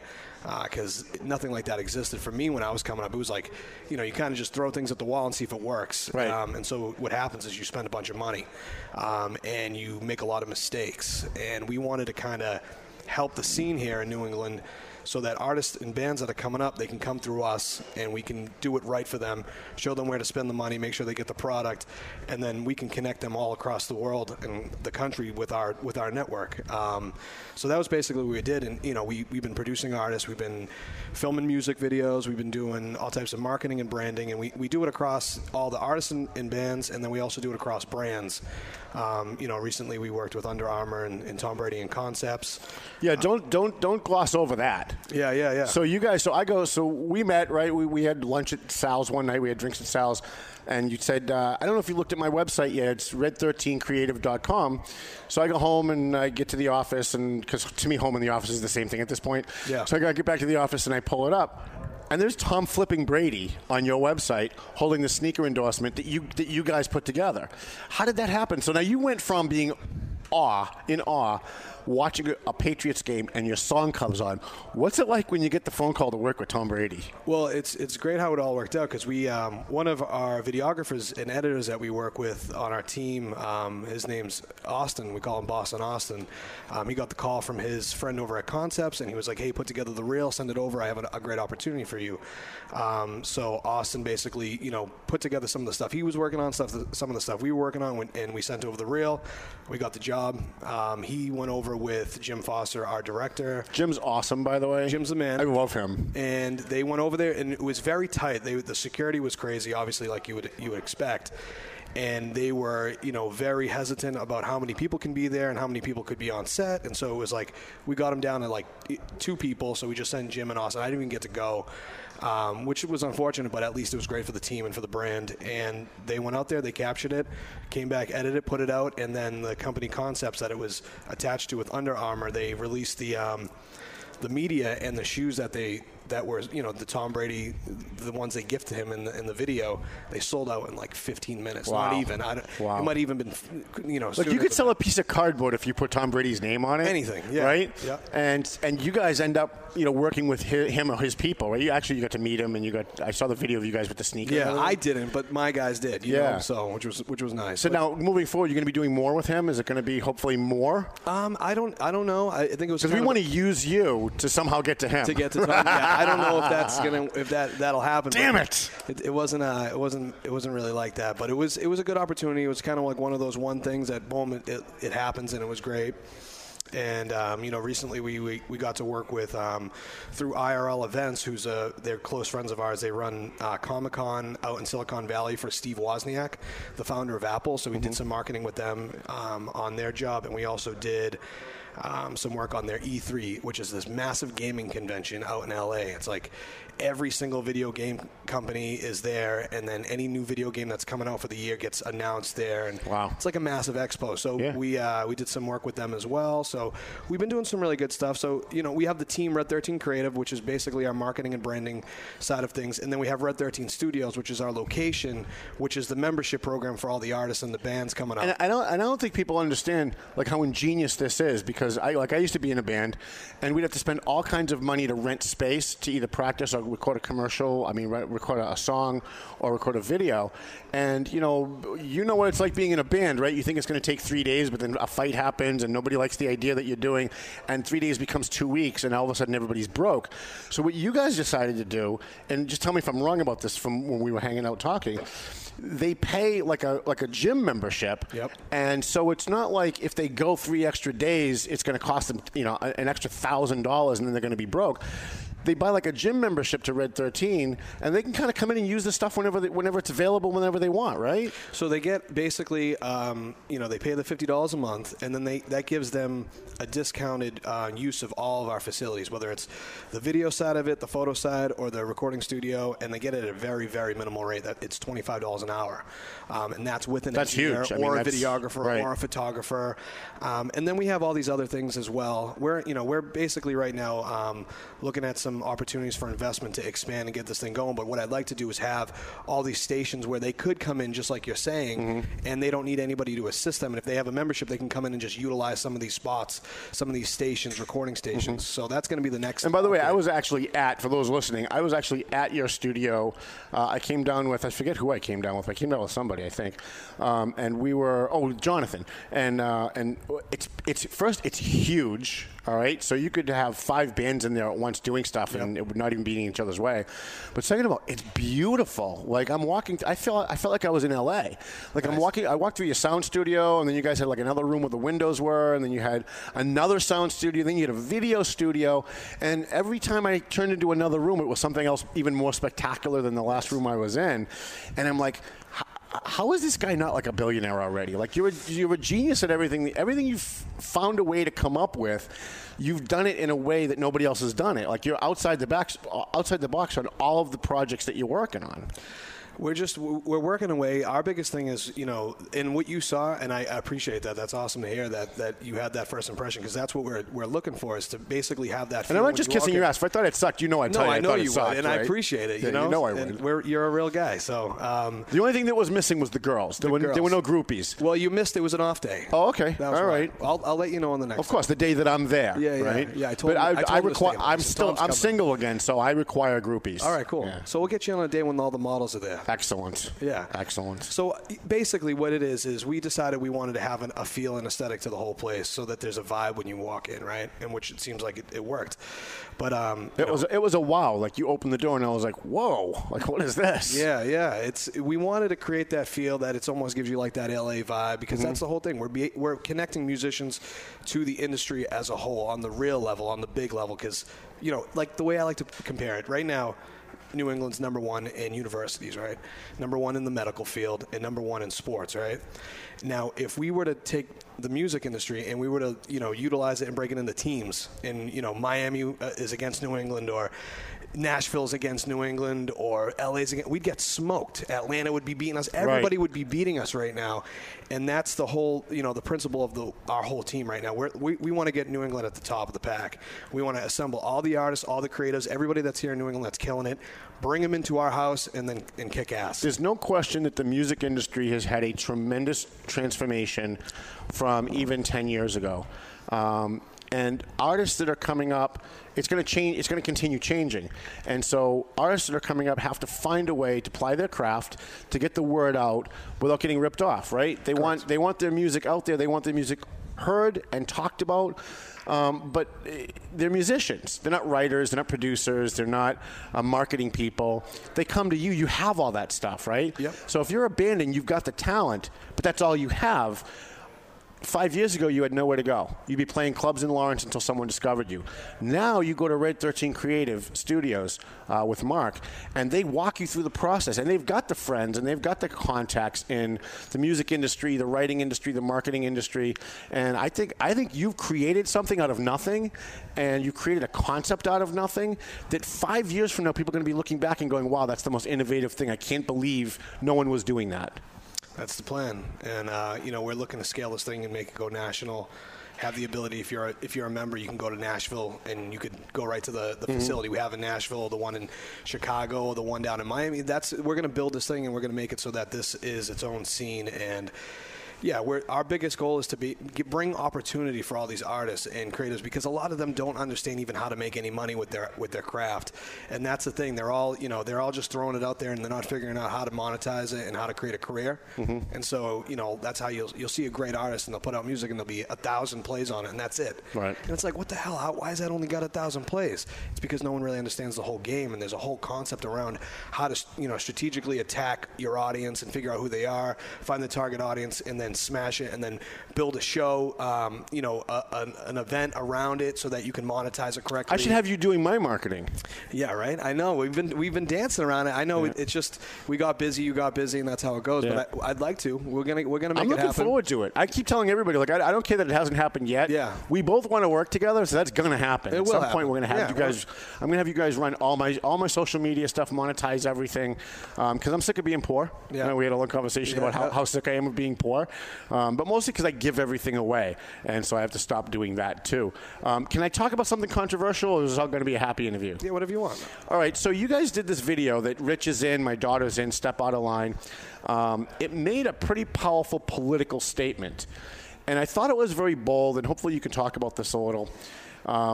It was pretty bold in this left-wing fascist culture that we have, where if you express any view outside of the approved CNN view, you're a bad person and you're attacked by the left. You're attacked by Hollywood. You're attacked by CNN and everybody in their network. You released this video, Step Out of Line, that was real. I'll let you describe it. But it was pretty politically incorrect, and it has to do with what's going on right now, right? You guys are ahead of the curve on that, too. Yeah. It's about the gun laws, and it's about gun rights, and it's about protecting yourself. Talk about that. Well, I mean, basically at the time there was this game that was happening. It was called the Knockout Game, and it was like, in all these like really urban areas where kids were just kind of, making it a point to go and randomly sucker punch somebody on the street, and it was like this game that they were all playing, and they thought it was funny, and you'd see it on like World Star Hip Hop, and you'd see it everywhere. And our take on it was like, my biggest thing with any of all this stuff, it's like, why is this happening? Like, why is this these violent tendencies happening? Why are these mass school shootings happening? And I think everything ends up staying on the shallow side of it. Like, no one really goes deeper because it's it's easy. It's an easy target to say, oh, it's guns or it's this or it's that. But it's like, no, there's been a turn in society somewhere where this has all started to happen in America, and it's way deeper than that, and I think we wanted to kind of portray that and show that in the video, where it's a lot. It's a combination of things. It's the prescription drugs, maybe, and these are all questions that we're raising in the video. We're not sitting here saying exactly what it is, but it could be prescription drugs. You're not taking a side. This is what's brilliant about your video is most people have an opinion, and through their craft they express that opinion. You didn't do that. You presented the problem, and you did it in a way that makes people think about it maybe differently than the way they were thinking about it. And that's what I try to do in my writing when I'm doing new stuff, right? Did you get any backlash from that? I mean, I watched the video a lot, right? Yeah, Because I listen to yeah. your music a lot. And every time I watch it, especially at the very end, I go, how the fuck did these guys get away with this? Yeah. Like, no. how did YouTube not take it down? How did Facebook not block them? I mean, I express a view on mental health, and I'm blocked for 3 days. How do you do that? Well, I mean, the funny thing was the timing of that video. We put the video out, and that's kind of when the band had a little bit of a shakeup. So we kind of got stunted on the marketing with it. But we were actually, discussing revisiting it and kind of pushing it because of the times right now. But our whole thing was we just wanted to create the conversation and show, every side of it, all the pieces of media, everything that gets exposed, everything that it's almost like everybody just wants to enhance stuff to just create an argument, as opposed to like really just have an actual discussion about things, Right. logical discussions, and find out the root of problems instead of what's just sitting on the top of it. Right. Like everyone's always talking about Band-Aids. It's like, let's really figure out what the hell's causing the issue. Right. And that was kind of what we wanted to get to and show the perspective of everybody. Every walk of life in that video is in who's affected by these things, and then what the outcome could be and why it would happen. And that's basically what Step Out of Line was. And there were some pretty controversial video shots in that video as well. Punching out Miley Cyrus. I clapped the first time I saw it, even though I was alone in my office. And then my next thought was, these guys are going to get killed. Hollywood's going to kill these guys. Yeah, yeah. And you got no backlash out of it at all. No, we didn't get enough of backlash. I thought we were going to get there was going to be a battle, but there wasn't much. I can help you with that. I heard I'm really good. I heard I'm really good at controversy. You can rile so some maybe people we up. can rile some people up. Yeah. We're down. Listen, I like creating a conversation. I don't get offended if anyone gets mad. That right away you win the argument. Right. So it's like a lot of people. If you want to come and you want to have an actual conversation with me, I'll have it all day. But if you're going to get upset and you're going to start name calling, it's like, you lost. You already lost. Yeah. So I get it all the time. I mean, people are just constantly accusing me of being every ism you can imagine: a racist, a sexist, a homophobe, anti-Muslim, all this kind of stuff. But then the conversation stops, because as soon as somebody's accusing you of something, well, you're not talking about the issue anymore. They made it about you. Yeah. Now you're having a conversation about you. You're not solving a problem. Exactly. Seems like that's all we hear today, especially on CNN and in the news media. Are you worried going forward? Like, what happens with you guys if you start to really peak and all of these things start taking off, and then the fascists in Hollywood start looking back at what you guys have done, like with Step Out of Line and some of the other stuff? Are you worried that that's going to hinder your success in the future? No. Really? No, I'm not worried. Well, that's awesome. Yeah, I'm not worried at all. Because you got warriors out here like me who will defend you, but I'm not like, I'm not meathead, right? I don't run Hollywood. So these guys are multimillionaires, and they do run Hollywood. I think I can hold my own. I'm not worried about anybody out there. I feel like my views and my stance on everything is just based off of logic. So it's just based on understanding the problem, and I don't really sway to one side or the other. I just look at the situation. Every situation is different. So I'm not going to have a straightforward opinion across every single situation. Right. Every situation is different. Yep. So I think that's kind of one of the things too. Everyone holds on to their beliefs or what they think, and then what happens is when a situation arises, they already have the belief before they actually dig in and find out what the hell happened. Right. So that's an issue. That's an issue across the country. Everyone's just, they read headlines. You know what I mean? No one really digs into the article. No one wants the substance. They don't want to learn what it really is. They just want to pile on. They want to jump on a bandwagon and pretend that they were part of it. It's a buzzword, world right now. It's like, okay, what is the next buzzword coming out? And let's just jump on the bandwagon and say we're on this side or that side. It's like, there's so many things, like when it comes to the best thing is like right now, our president Donald Trump, he feeds off of it and he knows it and he utilizes it. And some people don't even get that's what he's doing. Right. That he's just manipulating everybody to a point on a way because he knows it's going to get reaction and he knows he's going to get what he wants out of it. He uses it as a leverage on every single one of his. And the news is so stupid, they fall for it every single time because they so emotionally hate Donald Trump that they were going to talk about him being a Russian spy for 3 days, but he says to his wife, "Hey, watch this," and he grabs his phone and he types "Kafafi," and that's all they talk about for 3 days. They stopped talking about Russia. They stopped talking about him being a Nazi. They stopped talking about how much and it's all about whatever he tweeted that day. He's a genius. I mean, he's playing them, but nobody's learning anything. Well, I think the biggest thing right now is America is at a point where they had to take a big look at themselves, right? Where everyone had to take a mirror and really look at themselves. And if you think about it, America as a capitalistic country is in basically the way we've been moving forward, even with the media, financially, just morally, everything. It's like President Trump is us looking at ourselves in the mirror. Absolutely. And nobody likes to see what they look like in the mirror. Right. And that's one of those issues. Like, you turn the lights on, you look in the mirror, and you're like, wait a minute, whoa, that's what I really look like? Right. Fuck that. You know what I mean? And that's one of the issues. And so everyone isn't taking it in for what it is. And it's like, okay, listen, if you wanted real change, you need to look at yourself first. And if you don't like the way you look, if you don't like Trump, you don't like the way you look, then we got to change as a country internally. And that's one of those things that I say is like, dig deeper. What's the fucking issue here? Right. You know, if you don't like who the president is and you don't like what he's doing, well, he's the representative of what this fucking country is now. Right. And how people think and how they view things and how they see it and how it's such a, dog-eat-dog world out there. It's like, well, if you don't like that, how it is, then that's where you make the change. Right. You don't bitch about it. You go, what the fuck? Fuck that. We're going to fix this. Right. I think it's always hysterical when Trump comes out and he attacks CNN by name. And he says that they're fake news and that they lie. And then, of course, I flip on CNN because I want to see how they're going to cover it because it's always hysterical. So he says it, and then Jake Tapper comes on and says, coming from a guy who lied about how many people were at inauguration and this and this and this, and he lists like 5 things that they think Trump lied about. But what they're not doing is addressing the fact that, boy, if it's wrong for him to lie, how does that make it okay for you guys to lie every single day about him? I mean, if Trump was half as bad as they say he was, they wouldn't have to lie. He comes out and he talks about Mexico, the government of Mexico is not sending us their best and brightest, and he makes that famous quote about how they're sending rapists. And CNN takes that, they turn it into he called all Mexicans rapists, and they push that narrative. Now, what he said was pretty bad enough, right? But if he was half as bad as they say he is, why would they have to lie? Why would they have to take what he says? The other day, Wayne LaPierre said, the head of the NRA, said that some people in the political world and the news world are exploiting the deaths of these children. And then the minute he said it, they go back to Wolf Blitzer, and Wolf Blitzer's got on the screen a kid from the shooting and says to the girl, so what do you think that Wayne LaPierre just said that you're exploiting the deaths of your fellow students? Now, it's not even close to what he said. Yeah. So I guess my question is, like, why? If he was that bad, why would they have to lie? Well, I don't even think it's the reasoning for why they're lying. I think it's just it's creating so much viewership. It's creating audience. They're making money off of all this. So no matter what, it's just like steamrolls. Like, but they're doing everything that they're accusing him of doing. Well, all it is just like there's a counter argument here. There's a country split, and if you side on one side, you're going to get the views from both sides, no matter what. So you got to draw a line in the middle. That's what media does now. Mm-hmm. That's what the news media does.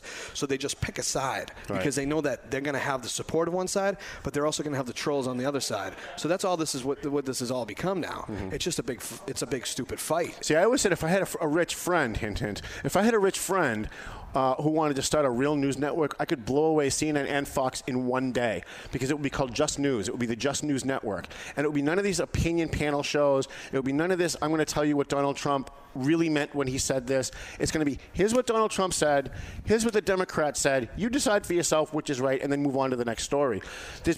CNN spends all day on one flipping story. Like, something happens. If there's a shooting right now in Oregon, they're going to talk about that for 3 days and nothing else. Missing children, Alzheimer's patients that walk away,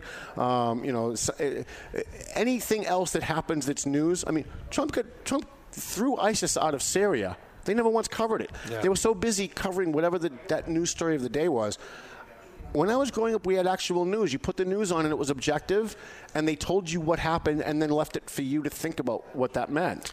Well, today, they tell you what to think. Donald Trump lied today. Well, if you start off with Donald Trump lied today, how is this news? Well, I think the biggest thing is, like, the way news is fed to people now, it's based off of social media now. So depending on what your view is, it's being read by the algorithms, and they just keep feeding you everything that you already agree to, or there's no it's not news anymore. There's no other perspective. So, like, my thing is, I don't follow news at all anymore. Like, I don't even watch it. I don't even have cable anymore. I cut the cord. I do Apple TV. Good for you. I don't have time to watch any of this shit. I check in on Facebook here and there, and when there's a major event, what I do is I always do my homework. I hit every single news station very quickly. Boom, boom, see what everyone's saying. Then I dig in, and then if there's actual AP or there's any like actual legislation passed or anything deeper, I go as deep as I can to the root, and then get as much knowledge on it as myself, and that way I can have my own opinion on it.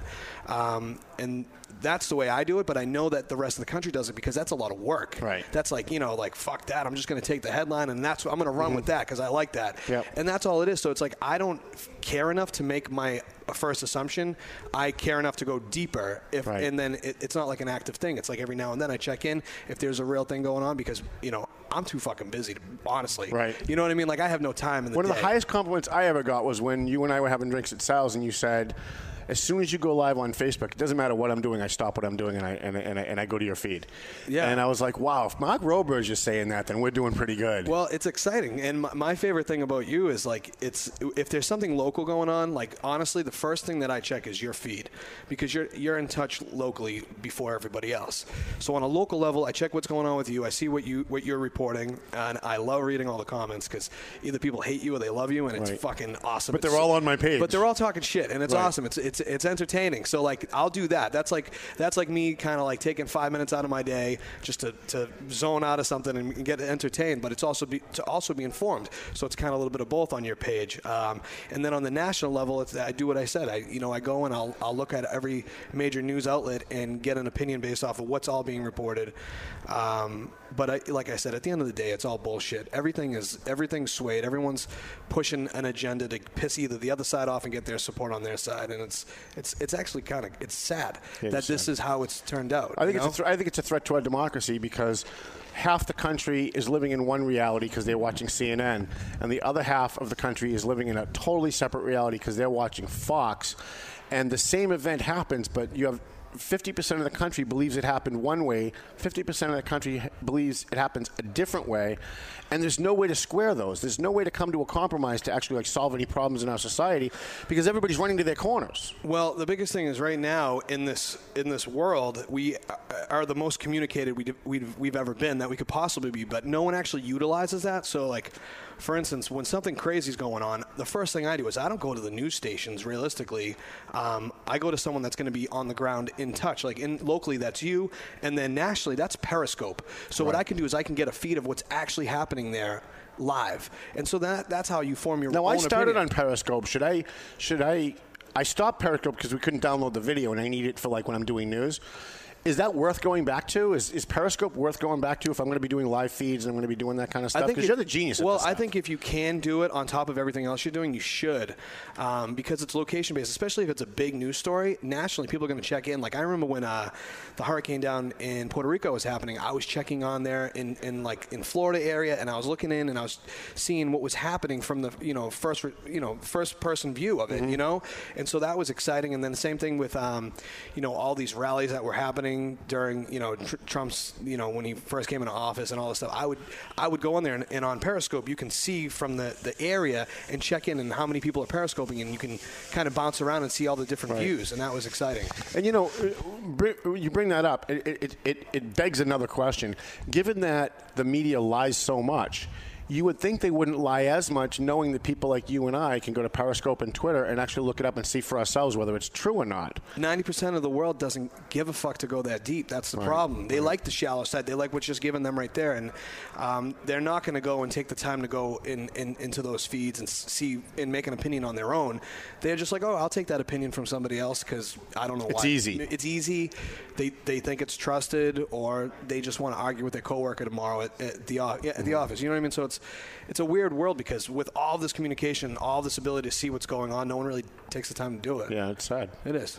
Well, eventually I'm going to run into a rich friend that wants to start a cable news station that will blow everybody away, and I will run it. And trust me when I tell you, it's going to be. I'll be taking over the world after that. I'm going to be bigger than. We would be bigger than Zuckerberg because there's a thirst out there for people who do just want news, right? Like people like you don't watch the news anymore because it's bullshit. Yeah. But if it wasn't bullshit, you'd go back, right? If there was a news station that started tomorrow that just gave you news, and it would be 5 minutes in Chicago and 5 minutes in Miami and 10 minutes in LA, giving you the biggest news stories in each area in each state, you'd watch that, right? I know I'd watch it. Yeah, and you know what? The news is depressing now. It's all negative shit. It's always like, you know what? You feel like shit after you watch news. Right. You're like, what the fuck world am I in? Yeah, the whole country's falling apart. But it's not, though. There's always great things that are happening. You just don't hear about them. Mm-hmm. And it's like you got to give the good with the bad at the same time. And if you're not getting it, then it's like you're doing something wrong to your viewers. You're actually creating a reality for them that's just completely negative. And who the fuck wants to live in a negative world all the time? Right. That's stupid. Yeah. You know. Talk about, you've got some stuff coming up. I know you've got some projects coming up. Can you talk about any of them? Yeah. I mean, we got a ton of things working right now. You know, we launched the membership aspect at the studio, so that thing's rolling really. It's moving too fast. I actually just got the P&L from my finance manager on the way here. And what's a P&L? Our profit and loss, basically, our statement. So it just kind of shows how fast and how your cash flow, basically, and how everything's working. And our membership is growing too fast for us to even handle it right now. So it's a good problem to have. It's a good problem to have. Right. So that's happening, and then now we're doing some partnering with one of 5 different major distribution channels, whether it's one of the 3 major labels, Warner, Sony, or Universal, or 2 of the independents, which is Ingrooves or Cobalt. So we're kind of taking agreements right now. We're getting contracts from all of them, and we're reviewing them, and we're going to actually launch a record label for our members, for all the artists in New England, and we're going to be able to sign That's people. phenomenal. We're going to be able You are single-handedly revolutionizing the next step in music production and music marketing. We're doing our best. We're doing something that I think I swear to God, I think 5 years from now, everyone in LA is going to be copying your model, and they're going to be looking at you going, we got to get this guy on board as a consultant to help us with this because this is the guy that came up with it. Well, I think it's I've never heard it. Maybe there's somebody else out there also doing it. I've never heard anything like that. Well, as of right now, no. So we got to keep it quiet until it's okay. All right, fair enough. But so there's a lot of good stuff going on. We got a new Prospect Hill single that we're sitting on right now that's going to go through this distribution channel. We're basically going to. Can the Valley Patriot have the exclusive when you're ready? You want the exclusive? You want to drop it? Yeah, we can. That would be phenomenal. So we can do all types of stuff. The song's called Get Out. We were actually took over Spooky World, and they allowed us to film the music video there. That sounds fun. And it was badass. It's like it's kind of another controversial song a little bit. It just kind of feeds into the fear of like what's going on with all the the mass hysteria and all these issues that go on, and how this world had kind of made that turn into like this really scary, evil situation now where you have to worry about mass shootings and bullshit like that. So we kind of touch on that a little bit, and it's a cool song. It's a badass song. It's like it's a heavy one. I know I'm going to like it before I even hear it because I've liked everything else that you guys have done. I want to do like 4 more minutes, and I want to bring Patrick up for the final segment. We'll take a quick break, and if you want to stay with us, you can. Can I bring up the elephant in the room? Is that okay? Sure. So you guys had a breakup at one point, and you guys and Adam kind of went your separate ways. And every time I promote you guys on Facebook, some guy comes on and starts giving us crap about, oh, yeah, they're not together anymore, and they had a big fight with Adam, and there's still a lot of people out there still thinking about that and still talking about that. But you guys have really kind of got back together, and you guys have worked out your differences. Can you just talk a little bit about that? Because, and I know it's tough, right? Because it was a tough situation.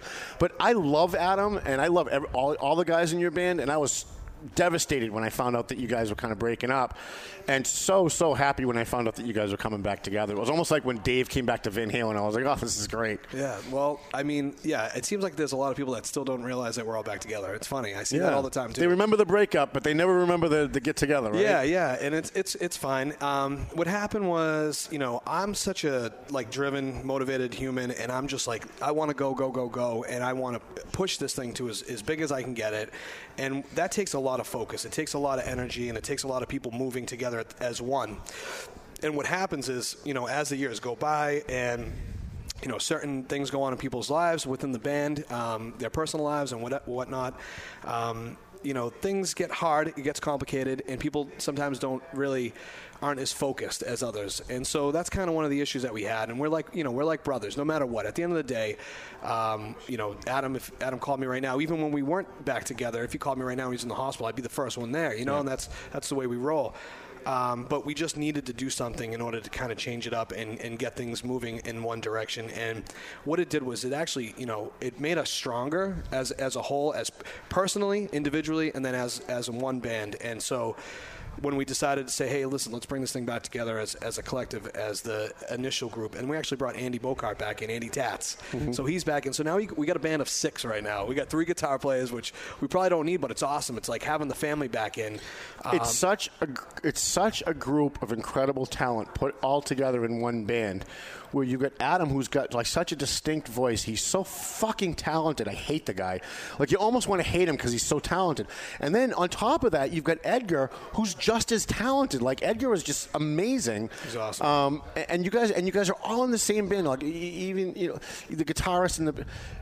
You guys are all in one. It's almost like Van Halen. I keep going back to Van Halen because that was my favorite band in high school. I like that comparison. I mean, I think Van Halen's one of the greatest bands ever. Yeah, me too. But I love to be at that level, But like I said, we're going to be in a trajectory very soon with this new record and all the stuff I've been doing behind the scenes. That's actually going to help us and get us even further out there. So, we're looking at a potential. Hopefully, there's discussions of maybe like a week to 2 week tour out in Europe in June, and we're going to have some new show announcements. We got the Lawrence St. Patty's Day Parade. Excellent. New single coming out. I will be there. So there's going to be a ton of stuff going on this whole year. We're going to be busy, and then I'm thinking 2019 is going to be the year that we might do another full national tour. That'll be awesome. We'll be there no matter where it is. We'll be there for sure because I love watching you guys live.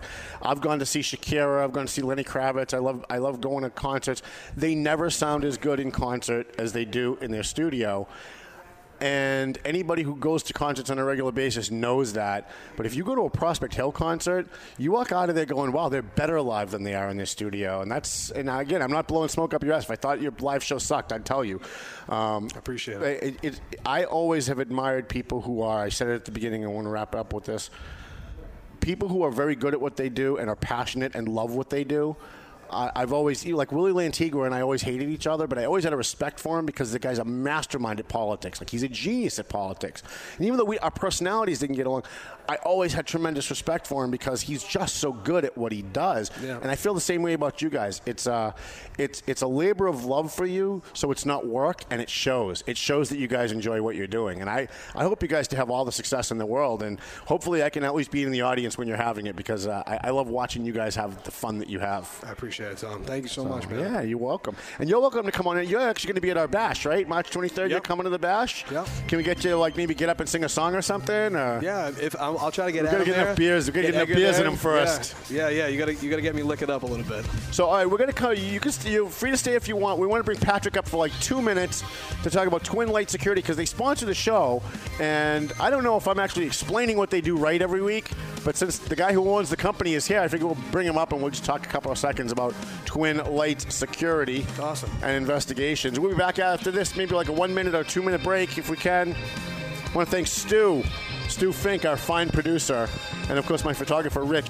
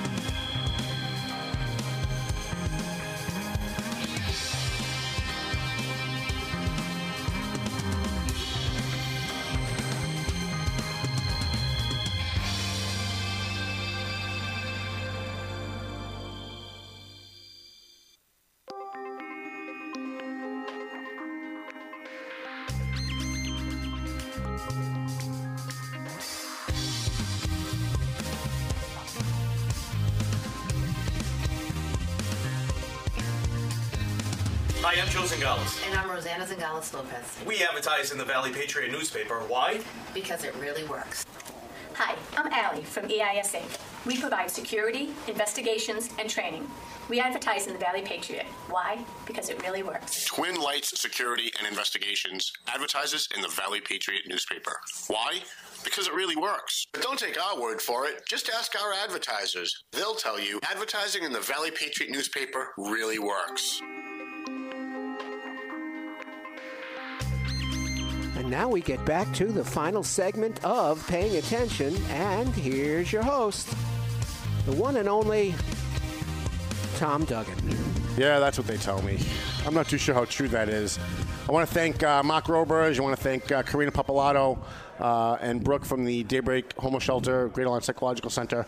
And we'll do all that stuff at the end of the show. We have like 3 minutes left, 2.5 minutes left. And I wanted to bring up Patrick McLaughlin from Twin Lights Security and Investigations, because every week I talk about your show. I talk about your business on the show because you sponsor the show. Thank you for that, by the way. Anytime. Because it helped us to get this show off the ground. But I'm not sure how well I'm describing it. So I said, well, he's here. Let's bring him up and talk about Twin Lights Security, because you could do two different things. You do security, but you also do investigations. Yeah, you describe us okay, not perfectly.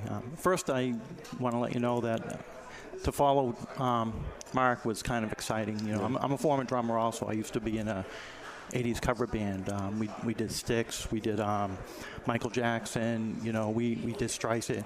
It was Gloucester High School Marching Band. Okay. So, anyway. It was good. I thought it was funny. Okay, well, go on. No, so Twin Lights, and we appreciate you advertising with us. We certainly appreciate it. Tell people what it is Twin Lights does. Like if someone needs your services, they may not know they need your services because they may not know what your services are. Right. So tell them what it is that you do. Well, mostly we do, you know, private security. You know, we've worked a couple of movies, 3 of them. We did the Detroit movie. That's where I met Mike Thibodeau. Great guy. Yeah, he is. He's a hard worker too. We've done a Larry David movie with I forget the name of the movie actually. The Larry David movie? Yeah, Clear History. I'm sorry. And then we worked with Adam Sandler for Grown Ups 1. You know, and we did the security not at the movie, but we did it at where they lived. You know, so it was kind of exciting. But mostly we do, like I said, just private security. You know, we do events. You know, we do movies. We do security at a private housing area, and we're getting into a little bit of retail security. You mentioned that earlier this morning. Yeah, like the Burger Kings and the McDonald's. Yeah. I know McDonald's in Lawrence, you go through the drive-thru because you have to. Because if you get out of your car, someone's going to assault you asking you for a cigarette or $1 because that's where the homeless hang out. Yeah. One day I drove up to a McDonald's, and there was 2 guys right out at the drive-thru window. You know, one on either side, and now I'm expected to pay for my meal going through the drive-thru with 2 guys that I don't recognize. And I just imagine like an elderly person coming up and doing that, and it didn't seem right to me. So I talked to the person about that, and he had mentioned that he was going to try and get the police to come up and do, you know, some rounds. But I said, hey, by the way, you know, I do private security. And you do investigations too. So if someone's getting divorced or something. Yeah, it's mostly. It's mostly marital stuff or, you know, children issues. And, you know, private investigation, it's a job where a 50% approval rating is pretty good because half the people I meet hate me. That's good, though. Yeah, it is. In my world, that's good. Yeah, exactly. But, yeah, we do a little bit of that. Mostly we focus on the security, but, you know, I'm a constable, so the private investigation helps with that as well, you know, because I have to serve papers. I have to find out where they are and track them down. And how do people get in touch with you if they're looking for somebody for security, if they're looking for somebody to do investigations? How do they get in touch with you? Well, my phone, 978-427-4471. They can call me there. The website, Twin Light Security. And it's Twin Lights with an S. Yeah, it's basically after the 2 lighthouses on Thatcher Island. I wanted like a Gloucester, Rockport iconic, you know, thing for people to recognize us. So that's kind of where we got the name. Fantastic. Well, listen, I appreciate you coming in. I'd be happy to have you on and give you some more time if you ever want to come in and talk about security stuff. Yeah, I mean, today I'm a little bit nervous. You know, that's okay. I grew up being a shy guy. Now they call it social anxiety. Right. So, listen, I appreciate what you've done for us more than you know, and we're going to do everything we can to give you as much love and hopefully get you as much business as we can. And I really do want you to come back, and please come to our charity bash. We'd love to have you. Absolutely, we'll be. And I think when you see what we do in the room that night, you guys, we're going to be married together forever. Okay, great. Thank you so much. All right, thank you, everybody. I want to thank Twin Lights Security and Patrick McLaughlin. I also want to thank Joe Zingales, Rosanna Zingales from Team Zingales, Century 21 in Lawrence, A&M Auto Body. Make sure you go see Angelo. If you get a ding in your car, you get into an accident. He brought his business into Lawrence from South Boston. I don't know anybody doing that, so he's a pretty dedicated guy. And I've seen some of the work he does. He's in the old Metropolitan building in Lawrence.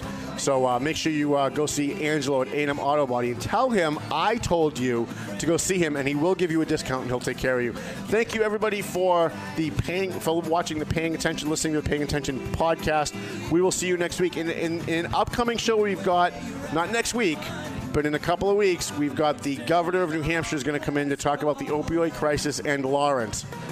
How about that, right? So Melvin Taylor says we got to go home, so go home already. Telling you to go home.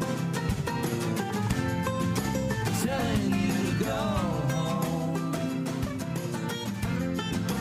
Telling you to go home. The views and opinions expressed by the hosts, guests, or callers of this program do not necessarily reflect the opinions of the Studio 21 Podcast Cafe, the United Podcast Network, its partners, or affiliates.